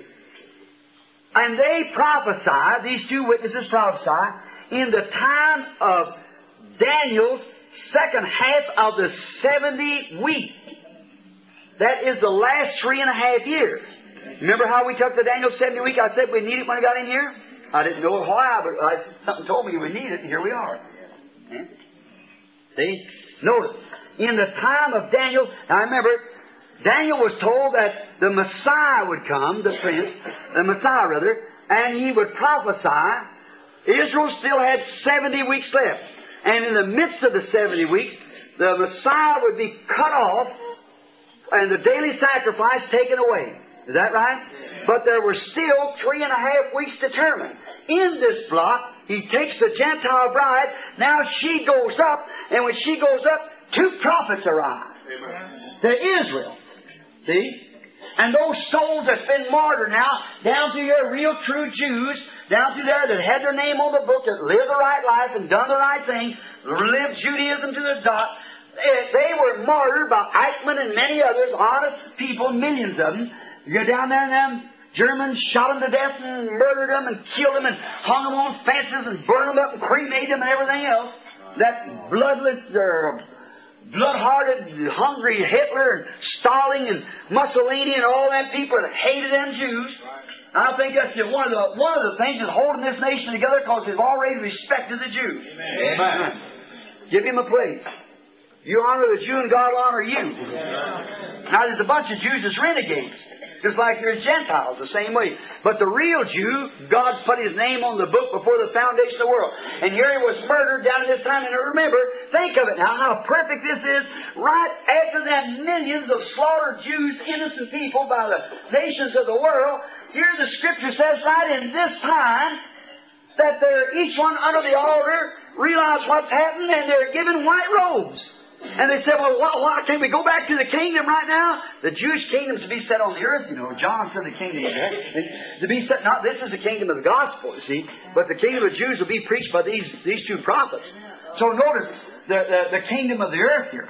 The kingdom of heaven is preached by the Jews, to the Gentiles. The kingdom of the earth is to be set up in the millennium, after the millennium of the Jews. Now notice this now. Here while they're preaching, see, before these prophets ever rise on the scene, these Jews that had to die under Eichmann and them, is each one of them that is predestinated is given by grace a white robe. Amen. Each one of them given a white robe. Notice. Now, what happened? As soon as that takes place, I'm watching that clock back there, and I know we're getting late, but I don't want to see that notion, that poor fellow standing there. God help you, brother, and I hope each one of you is given a white robe that day. Standing, changing back and forth with legs are hurting, and somebody worked all day. I know what that is. And look here, and some of the poor little women stand. I noticed some of these men give the women their seats, and somebody else gives some poor little mother with a baby, and I see all that, and I'm sure he does. Notice. But I don't want to keep you too long, so I just get you to see the message. That's all I want you to do, see. Now notice, these Jews, I have to do this in order to let you see the revelation of this seal. See what it is. These souls are on the altar, and who they are. Now notice, in the time of Daniel now, the second half of the 70th week, now remember, Messiah was to be cut off in the midst, that's the middle. Well, what's half of 7? 3.5. How long did Christ preach? 3.5. Right. Now, but there is determined yet to the people, what? Another 3.5 years. Well, during this time, see, what happened is the Gentile bride is selected in the 7 church ages and goes up. And when it does that way, all these Jews is martyred along there because of blindness, laying under the altar. God comes over and says, you see what it was? Now I'll give each one of you a robe. They said, how long, Lord, are we going in now? I said, no. Your fellow man, the Jews, has got to suffer a little bit yet. They got to be martyred like you was martyred. The beast has got to get down when he breaks his covenant. Now notice. And now notice. Now just remember, these prophets are to prophesy according to Revelation 11. You raised your hand, you read it, see? And they're given power, and we're going to find out who they are just in a minute, the Lord willing. I know who these prophets are. And now, the Bible tells it here. Sure it does, sure. See? Now notice, in the middle of this 3.5 weeks now that they're prophesying down here, and the Revelation here said, and they prophesied 1,362 days. Now the regular Jewish calendar, the regular time of God's calendar, is exactly 30 days in a month. The Roman calendar, what makes it up? The regular calendar is 30 days in a month. Now, if you want to take 30 days and add 3.5 years to it and see how 30 days, what you got? 1,203 days. 1,203 days. 60 days. Exactly 3.5 years. Now you see there's no mistake to that. There it is, just fits together like a dovetail coming together. Notice. 2 prophets preached for 3.5 years to the Jews. In that is called out the 144,000. And then, notice, these 2 prophets are exactly Moses and Elijah. Amen. Now, look at their ministry. Now watch what these prophets do. They have power to smite the earth with a plague as oft as they will. Who did it? Moses. Amen. They have power to shut the heavens and it rain not in the day of their ministry. Who closed the heavens for 3.5 years? There you are. That's them. See, the man when he dies, he doesn't change his status. He doesn't change his makeup. See? Look, when Saul had backslid and there was no prophets in the land, he couldn't understand what to do. He was up against it. He was going to battle. He went to the witch of Endor. Now, just the blood of bulls and goats, she could do this. And she called up the spirit of Samuel. And when Samuel come up, there he stood in his prophet robe. Not only that, but he's still a prophet. Hallelujah. He said, why'd you call me out of my rest? He said, seeing you become an enemy to God. He said, by this time tomorrow night you're going to fall in the battle, and this time tomorrow night you'll be with me. That's exactly what happened. See, not only he was still a prophet, and these fellows are still prophets. Now we're going to get a little deep in that just in a few minutes. Oh my, I love that word. No wonder man shall not live by bread alone. Every word that proceeds out of the mouth of God. These two prophets are Moses and Elijah, according to their works being repatterned again. That has always been their ministry. Now, notice, just as they did, that didn't change them. Remember, these guys never died. Watch this. Now, don't confuse, before we get away from this, don't confuse Elijah's 5th-time ministry with his 4th-time ministry. Now, I've been telling you, the Gentile church is looking for Elijah. Right. And here he is over at the Jews. Remember, he can't come 4. That's the enemy's number. He has to be 5. The first time he comes is Elijah himself. Next time he comes, he was Elisha. Next time he comes, he was what? John the Baptist. The next time he comes is for the 7th angel. And the 5th time he comes, he's with Moses over here. That's there. Don't confuse me. 5, if you know your numerals of the Bible, 5 is the number of laboring grace. And that's what he's done. Now watch, you'll know where it is. Was Jesus a labor of grace? Jesus. 5. Labor. Is that right? Labor for love for you. And if you get to him, how you come? By what? FaithNLabor. Is that right? Labor is the number. Grace. All right. To the believers. Notice, the first Elijah, that was him. The second was Elisha. The third was John.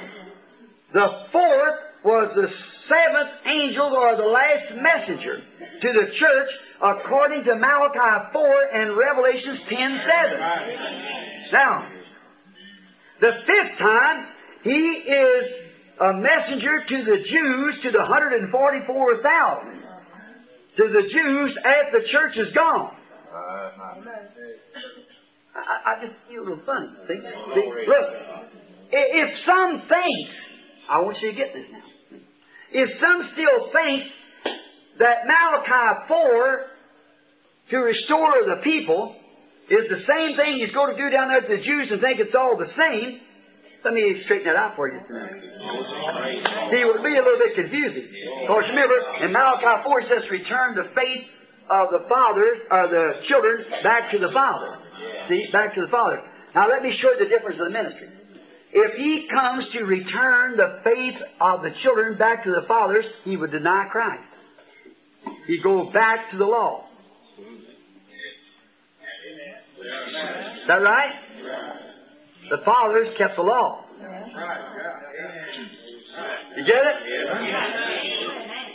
Notice, when Elijah, when he come to fulfill his ministry in Malachi 4, see, as Malachi 4, Elijah was by himself. But when he comes to minister to the Jews of Revelation 11, he has Moses with him. That's right. Because no confusion out of it.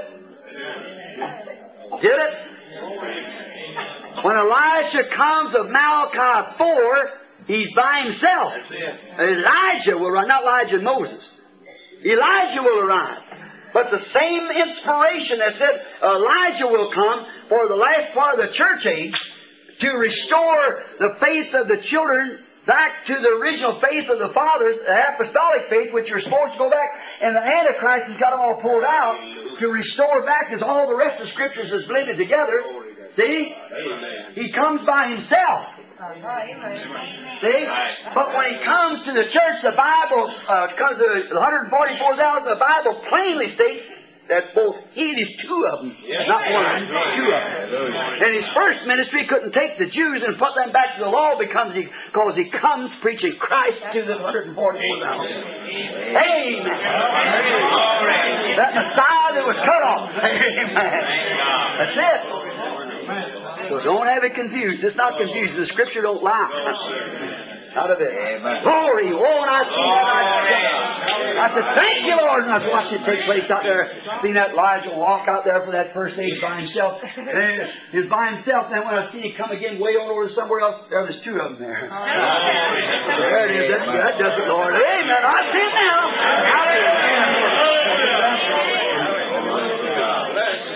Hallelujah. About the mission, been a little confusion to somebody, but he told me to mention it, so I did.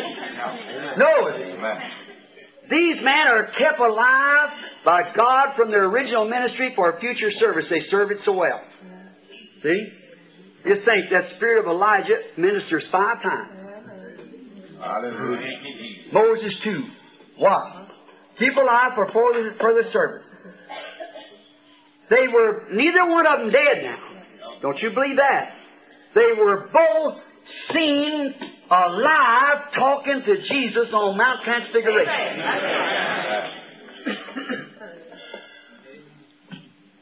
But remember, they must die. Now Moses actually died, but he rose because he's a perfect type of Christ. See? Nobody ever know where he was buried. The angels come took him. See? He had angel pallbearers. Why? No mortal man could pack him where he was going. He just went through an act. That's all. He had angels pallbearers. Because they took him where he was supposed to be. No one knows, even the Satan didn't even know it, disputed with the archangel. That's right. He couldn't understand what happened to Moses. I see him trembling over there, looking out over the land and looking back to the children and so forth. I see him trembling, but he stepped up on the rock, and that was the last time I saw him. That's the rock. That's the rock. Let me stand on that rock at the end of my road. Yes, sir. My colored brethren used to come up here and sing a little song. If I could, I surely would stand on that rock where Moses stood. Yes, sir. Oh, that's the rock I want to stand on too. By faith I stand there. But remember, Elijah, he just got tired. So he had a lot of work ahead of him. So he's pretty well wore out, and God just sent him a ride home. Right? Sent a chariot. Is that right? Took him up. He never died. Because he kept him alive. He had future work for him. Let him anoint a man too. See? Come forth in his spirit. But they must taste death. Now, Revelations, the 11th chapter. I'm right here anyhow. Let's just hit it, Revelations 11. Watch and see if they're not both killed. Yes, sir. They both have taste death. Yes, sir. After their ministry is finished, they taste death. Revelations 11, and let's start at 7. And when they have finished their testimony, the beast that ascended out of the bottomless pit makes war against them. Oh, my, he can't stand them. Holy rollers are back again. See?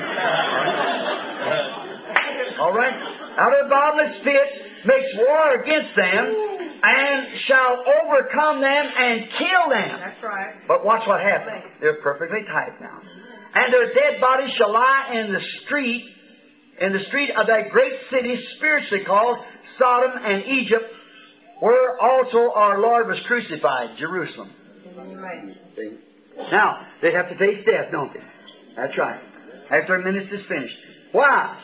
The seventh angel's ministry Elijah's ministry to the seven angels,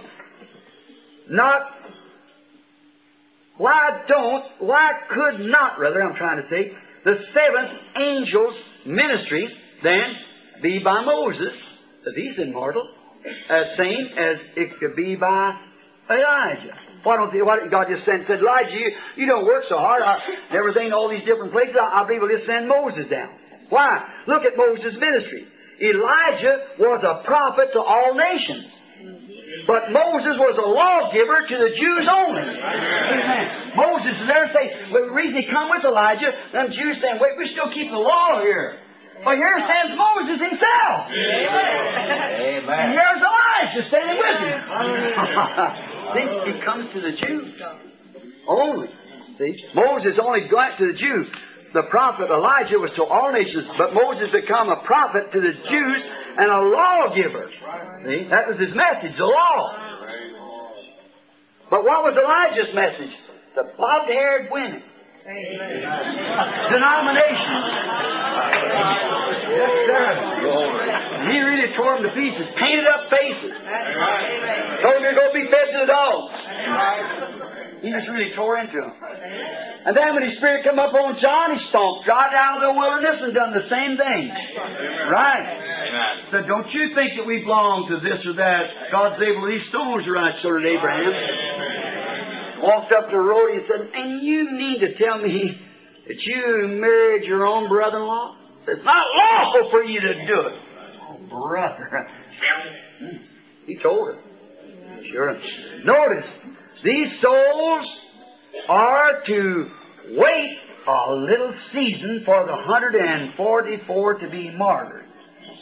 Oh, isn't that just puts the Bible together. Now my time's exactly up. If I let out on early, but I got just a few more little things to say if you can stand up. I know it's hot and I'm sweating. Well, listen, I just got something to tell you. It's just so good. It's just burning right in my heart. I hope you haven't forgotten it. See? Let me say this in the presence of Him. By His grace, He also let me see my people not long ago in white robes. You remember? You remember the story? Not long ago. The Gentile bride. They're there now. They're always in white robes. Glory to God. I woke up, I've been on a meeting. It's been about a year ago, a little more. I woke up one morning and I raised up and I said, sweetheart, to my wife, she didn't move. The kids about to have to get up and take them to school. Right up here, the old place.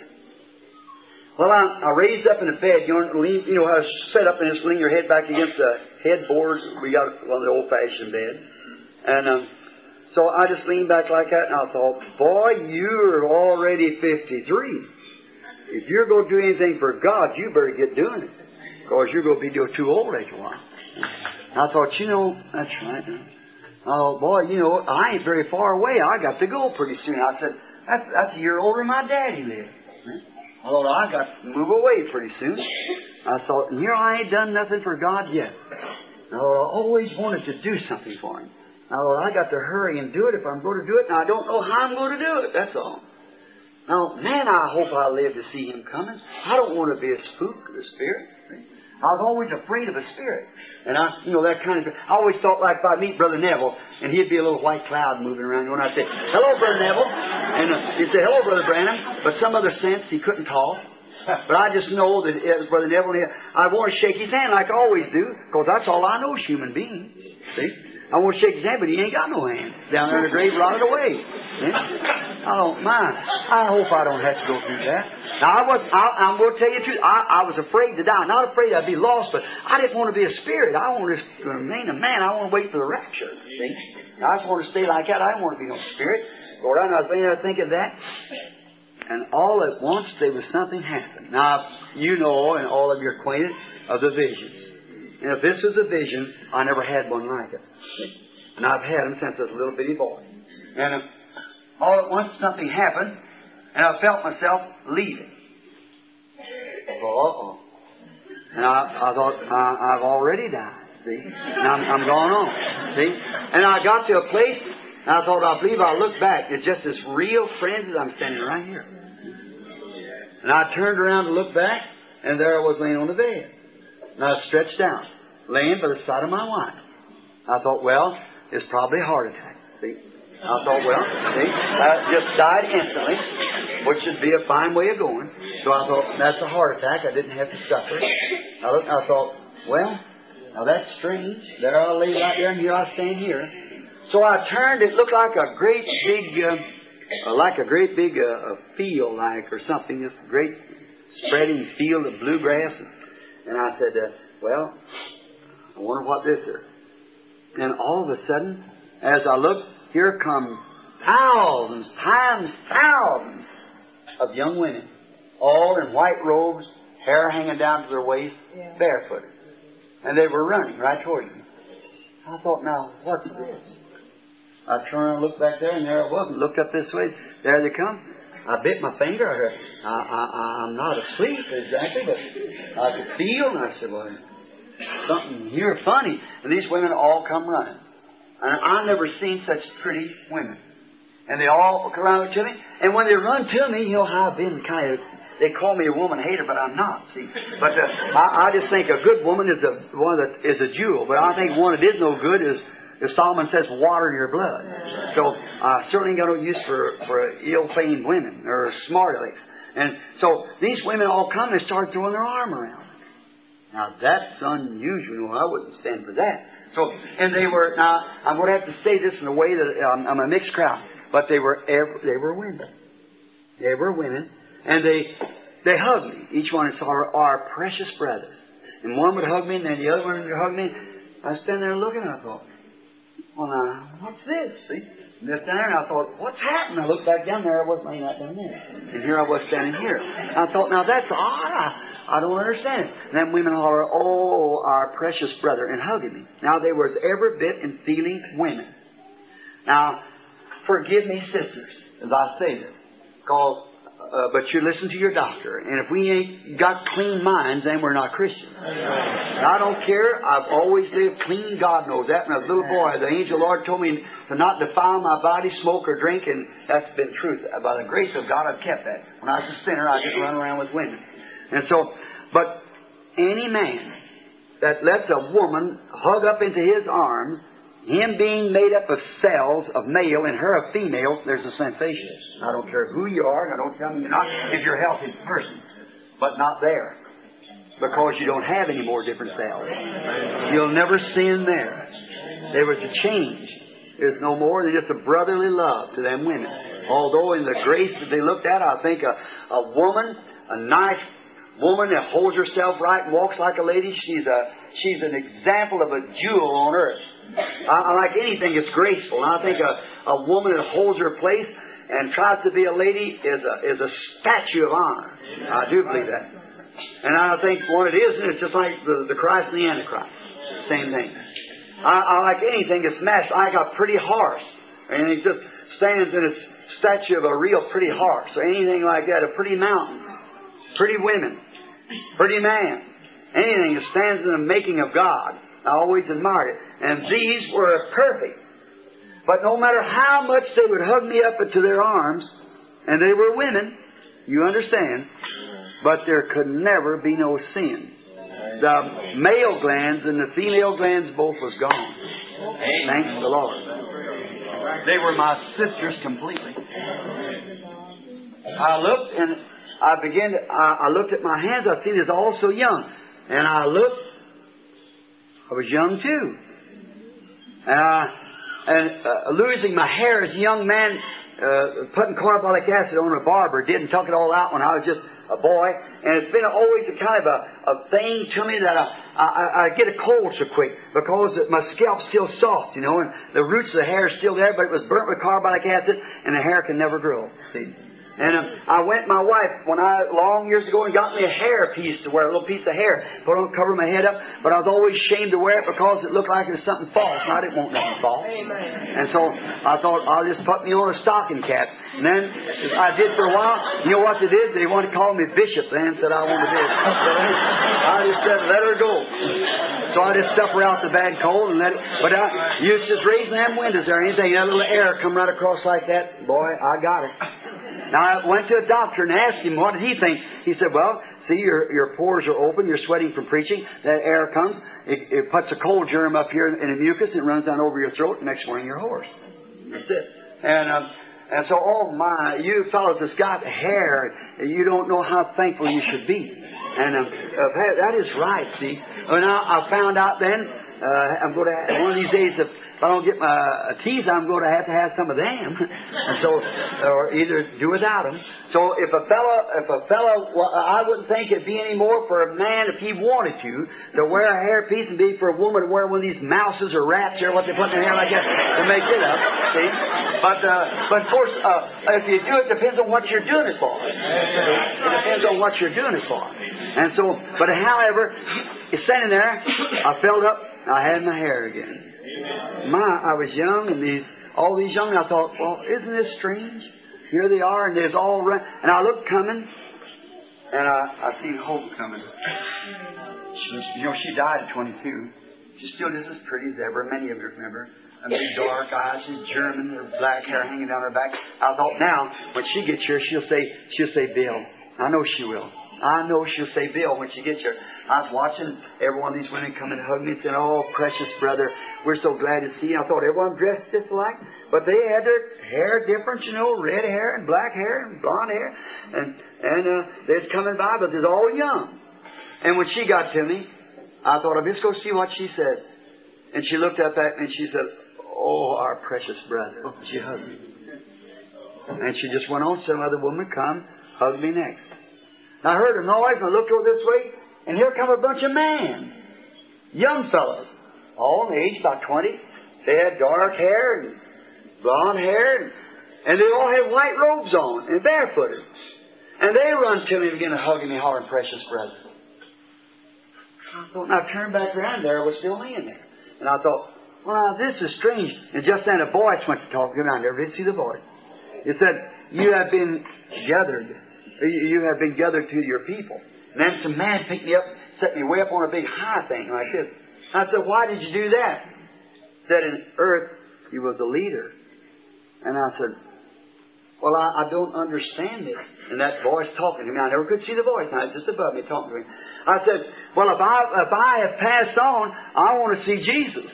I said, he was all my life, I want to see him. And so he said, you can't see him now. He's still higher. See? It's below the altar yet. See? The sixth place where man goes. See? Not seventh where God is. Seventh dimension, the sixth. And they were all there, and they passed by. And I said, looked like there were actually millions of them. I never seen them. And when I sat there, these women and men still running by and hugging me, calling me brother. And I sat there, and then a voice said, you've been gathered to your people like Jacob was gathered to his people. I said, all these my people? Or all these Branhams?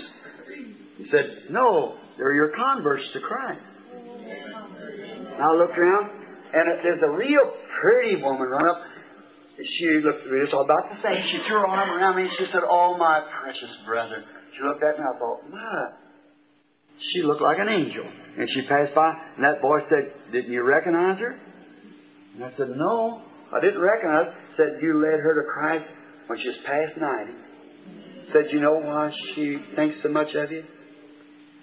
I said, that pretty girl was past 90? Yeah, said she can never change no more now. So that's when she's saying, precious brother. I thought, oh my, and I was afraid of this. Well, these people are real. Amen. They wasn't going anywhere.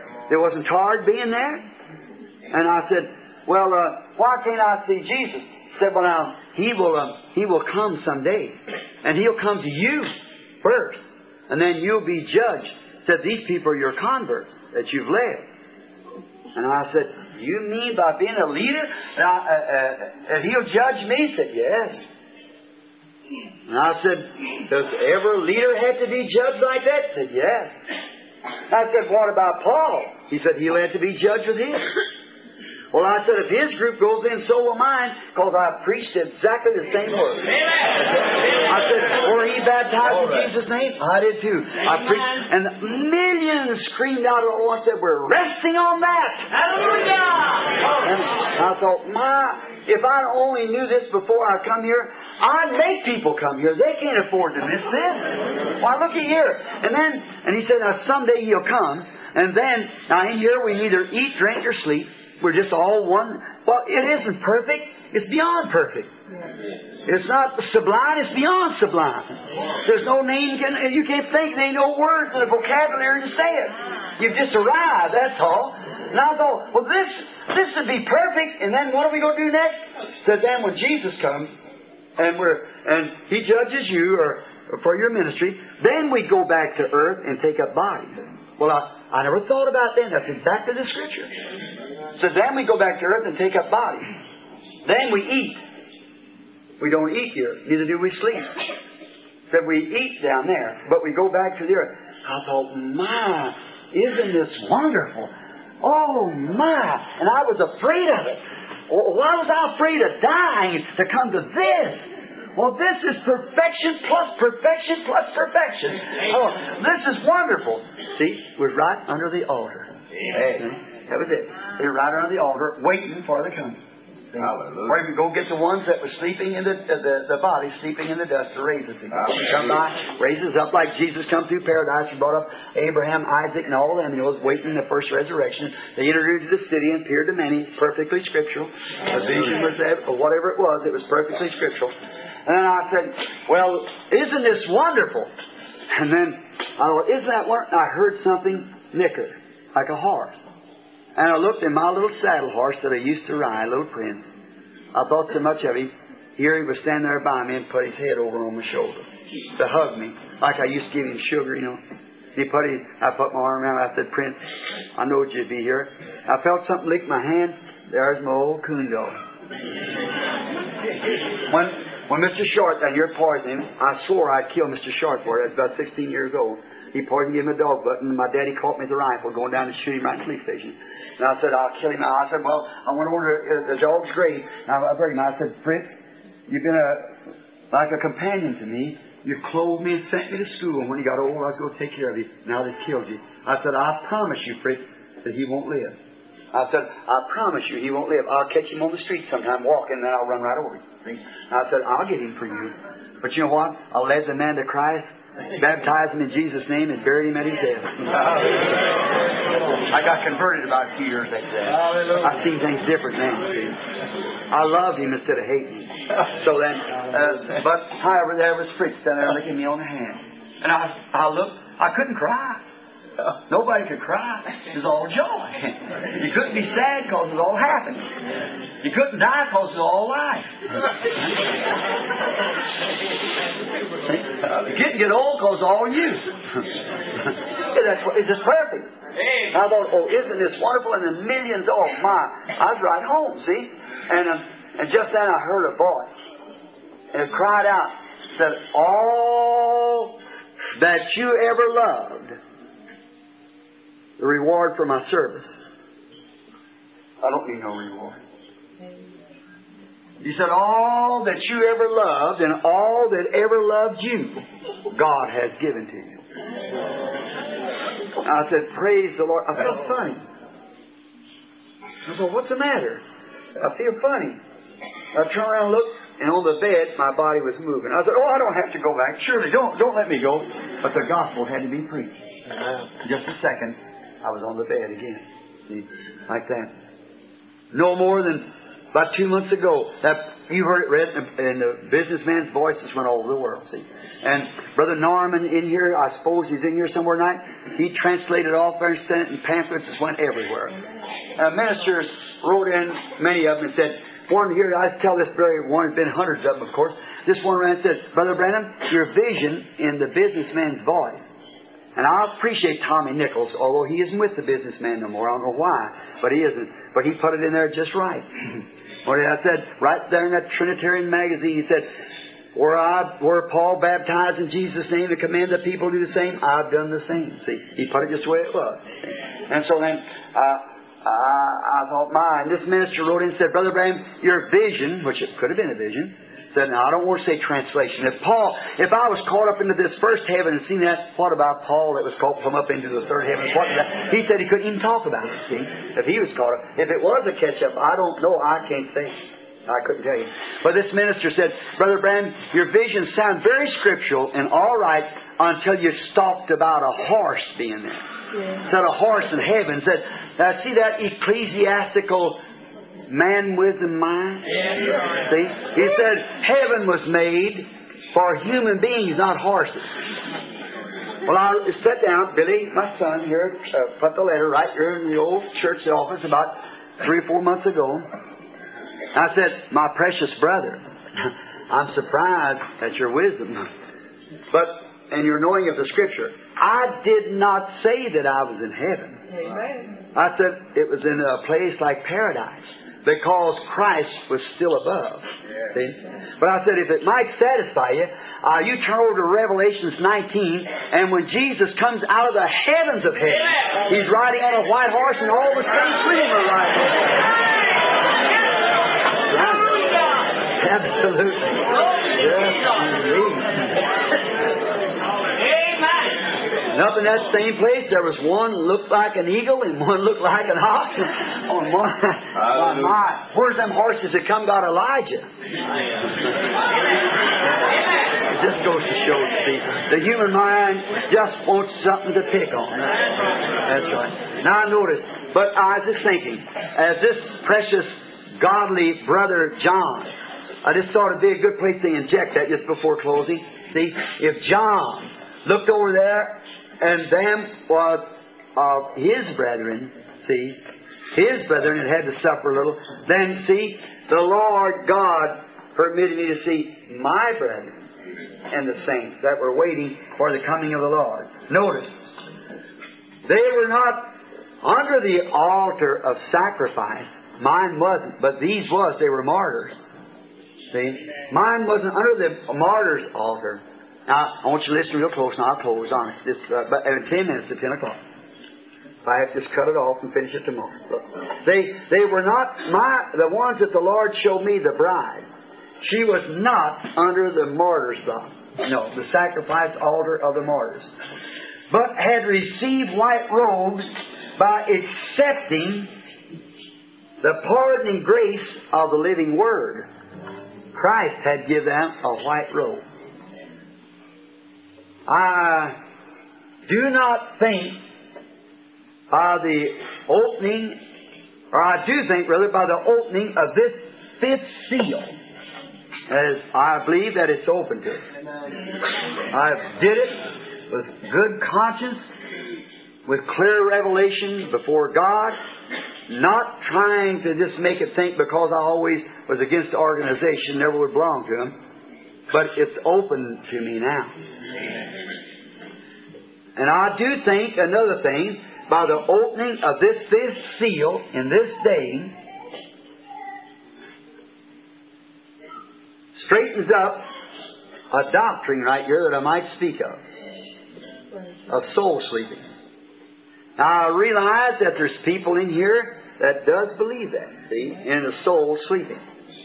I think this disproves that. Amen. They're not sleeping, they are alive. Amen. Their bodies are sleeping. But the soul, not in the grave, they're in the presence of God. Amen. Under the altar. Here is where I differ with a precious brother, a teacher, and I see some of these people sitting here that I realize that this is a great teacher. He's a doctor and a doctor of divinity, PhLLD. And he's a real good man, too. I think he's gone on at this time. But he was a good man and a good writer. And it's Brother Uriah Smith, the author of Daniel of Revelation. Now, to you people who are a follower of his teaching, see, I don't want to say this arrogantly, but Brother Smith, am trying to support, soul sleeping. There, he mentions that the soul sleeps, and there is no altar of sacrifice in heaven. That the only altar spoke of is, he believes is in heaven, is the altar of incense. But to you, dear people, and not different than my brother, I'll probably hope to meet him on the other side. See? Not different with that great teacher, but just to show you how this disproves that. See? It disproves it. The opening of this seal in this last day. It just takes soul sleeping from out of the way. They're alive. They're not dead. See? Notice this now. Now, if there's no altar of sacrifice in heaven, where is the sacrifice for sin laying? The Lamb. There has to be a place where that slain lamb, bloody, is laying there. Where the blood is. Now, the incense was the odorous stuff that they burnt, which the Bible said was the prayers of the saints. If there isn't no sacrifice on the altar, then the prayers cannot be received. It's only by the blood on the sacrificial altar that lets the prayers go through to God. Brother Smith was wrong. Not disagreeing with him. I think I made myself clear with brotherly love and respect for his great work. See? But he was wrong. The fifth seal has opened there. See? Many other things if you call it. See? I'm waiting for my question. See? All right.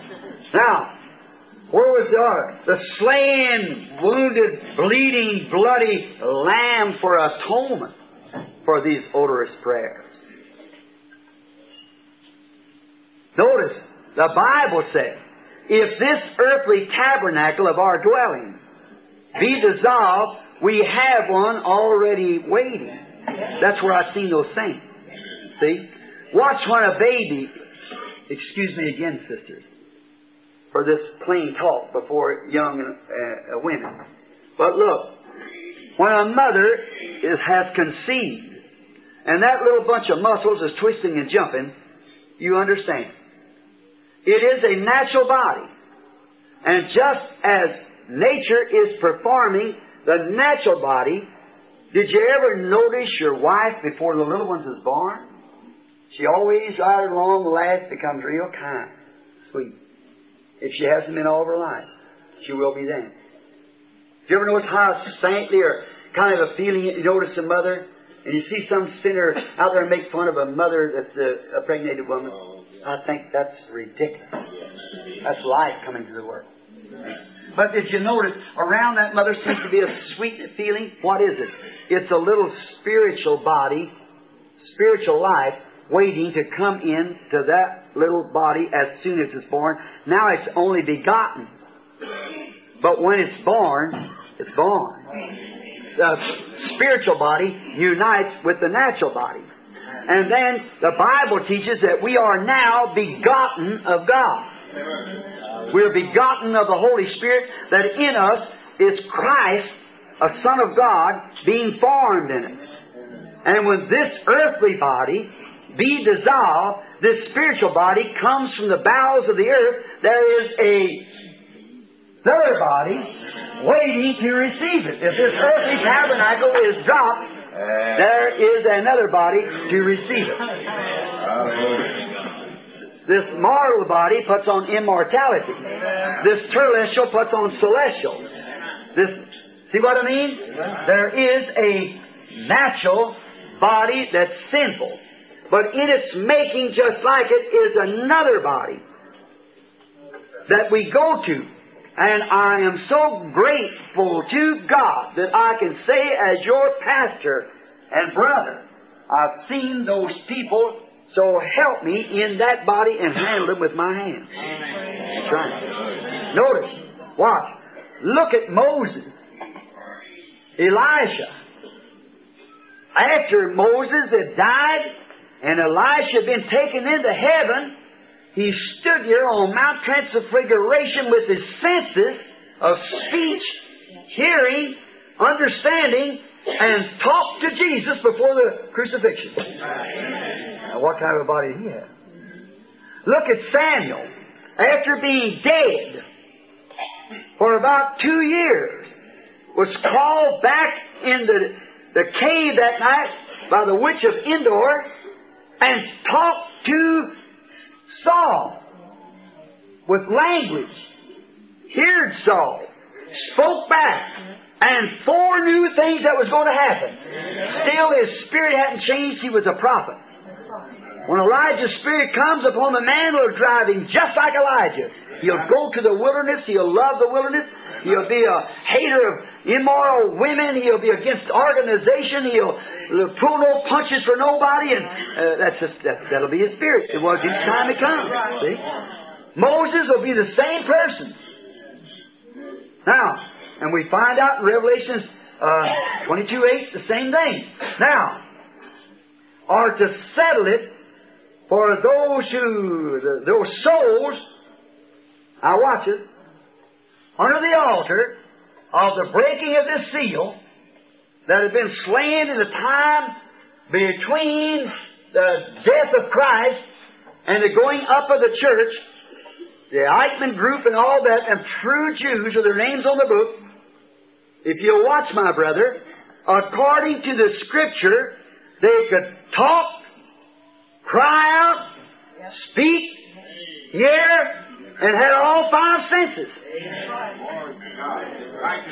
Not sleeping in the grave, unconscious, they were very much awake and could talk, speak, hear, anything else. Amen. Is that right? Amen. Oh, help me. 2 minutes. Amen. I'm sorry I kept you half hour. No, I couldn't. I want to say that. See? That's not see. But look, here is to the best of my understanding, the best in according to the revelation that was given me this morning just before daylight by the Lord Jesus Christ. There is the open fifth seal to go with the other four. Hallelujah. By His grace, He gave it to me. His grace to you and I. We thank Him for it. And with His help, I intend to live closer as I can live, teaching others to do the same thing until I meet Him with you in glory when all things are over. I love Him for this. And it's the best of my knowledge to it. And I truly believe with all my heart that the true revelations of the revealing of the first, second, third, fourth, and fifth seal is now open to us. Hallelujah. Blessed be the name of the Lord.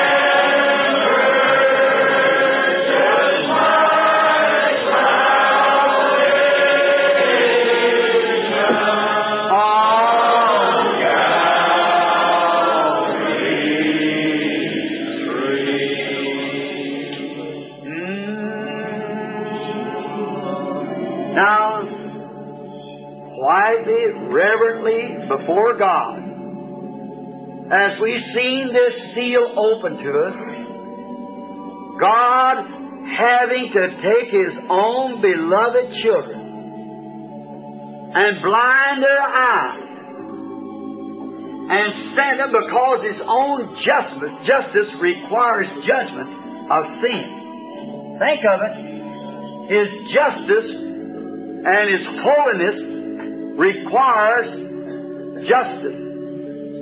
A law without a penalty is not law. And His own laws Himself He cannot defy and still remain God. That's the reason God had to become man. He couldn't take a substitute, a son that wasn't just an ordinary son to Him or something. Jesus became both Son and God. The only way He could justly do it. God had to take the penalty Himself. It wouldn't be just to put it upon somebody else, another person. So the person of Jesus was God, manifested in the flesh, called Emmanuel. And to do that, and to take a bride and to save a lost bunch of heathen Gentiles, He had to blind His own children. And then punish them for it in the flesh, for rejection, but His grace provided robe. But the life, see what happened. And if He had to do that in order for us to have a chance, how can we spurn that chance in love? If there is in this building tonight that person, young or old, that has to this time spurned that opportunity that cost God such a price, and you would like to accept that offer to God tonight, that you don't have, as far as we ever know, to be a martyr, though you may be, but a white robe has been provided for you. And if God knocks at your heart now, why not accept it? Now let us bow our heads again. If that person or persons are in here that desires that, I want to accept it upon the basis of your faith in the shed blood that God had to shed for you. Suffered beyond anything that any other mortal, there couldn't have been a mortal being suffer like that, till His own grief separated His water from His blood in His veins. Before He went to Calvary, drops of blood was coming from His body. With such grief and broken heart that what He had to do, but could have refused it too, but willingly did it. For you and I, can you reject such matchless love? And you see that now by the opening of this seal, that what you have did, and what God has did for you, and you're ready to surrender your life to God, and if He'll snatch you out of the hands of the Antichrist that you're now in, would you accept His offer by just raising your hand to Him, saying, God, by this I signify, I accept that offer of grace. And Brother Branham, I desire your prayer that I'll ever remain faithful. Raise your hand and I'll pray. God bless you. God bless you. Mean it now. Don't do it unless you mean it. And right where you're sitting, accept it right there. Because remember, you could not have raised your hand unless something told you to do it. And nothing else could have done it but God. So now when you see the Scripture so perfectly unfolded, you see what's been going on down through the ages, the last few years, 20 or 30 years. You see it perfectly vindicated. You see the Scripture telling exactly what's happened and what's fixing to happen. Then upon the basis of the faith in the work of Christ where you're sitting right now, and have raised your hand, say, from this minute on, it's settled. I take Christ now for my Savior, and I'll live for Him the rest of my life, and I desire God to fill me with the Holy Spirit. And if you haven't been baptized in the name of Jesus Christ, the pool will be waiting for you. Let us pray. Lord God, there were some great number of hands among the people that went up. I'm sure that you're the very same Lord Jesus that made the atonement for us many years ago, and by seeing those seals revealed in the great things that's taken place right here in the last few years, I believe with all my heart that the door of mercy is beginning to close, and you're ready to take your journey now to redeem your people. While there is room and a door open, as it was in the days of Noah, may these precious souls that lives in the body of this tabernacle that's going to be dissolved someday, that raised up that mortal hand, on the inside of them, because of their their conviction and their profession that they believe and want to accept your proposition to them for salvation on this open sealed book that's been opened to us. Give to them tonight, Lord, a robe of the righteousness of Jesus Christ and clothe their soul in that they might stand before you in that day which is close at hand, perfect by the blood of Christ. Lord God, if they have not been baptized into the name of Jesus Christ, and upon the revelation that you give me concerning it, and seeing that Paul commanded people that had even been baptized by John the Baptist to be rebaptized again in the name of Jesus Christ in order to receive the Holy Spirit in Acts 19, I ask that you'll convince them, Lord, of the truth. And may they obey you. And then in obedience of their acceptance and obedience to their confession and to the water, may you in return fill them with the Holy Ghost for power of service the rest of their lives. I commit them now to you in the name of the sacrificed Lamb of God, Jesus Christ. Amen. Amen. Amen. Amen. Amen.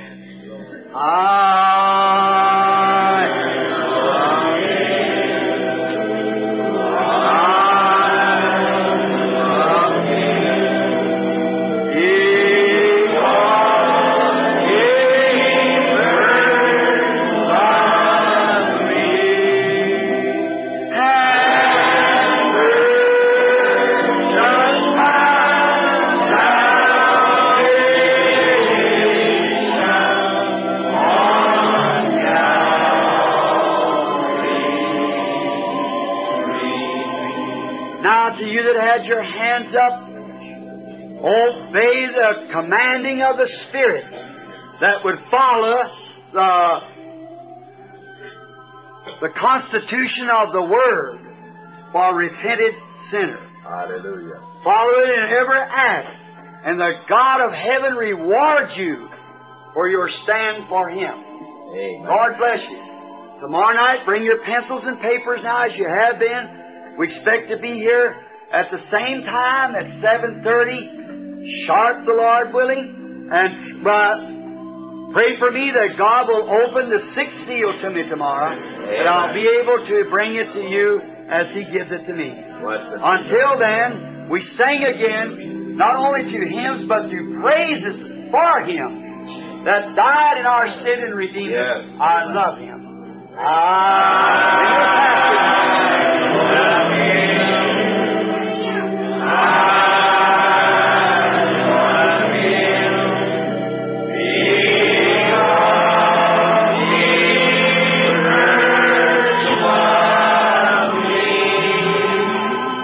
Hello, it is Ryan, and I was on a flight the other day playing one of my favorite social spin slot games on ChumbaCasino.com. I looked over at the person sitting next to me, and you know what they were doing? They were also playing Chumba Casino. Coincidence? I think not. Everybody's loving having fun with it. Chumba Casino is home to hundreds of casino-style games that you can play for free anytime, anywhere, even at 30,000 feet. So sign up now at ChumbaCasino.com to claim your free welcome bonus. That's ChumbaCasino.com and live the Chumba life. No purchase necessary. WWII. Void where prohibited by law. See terms and conditions. 18+.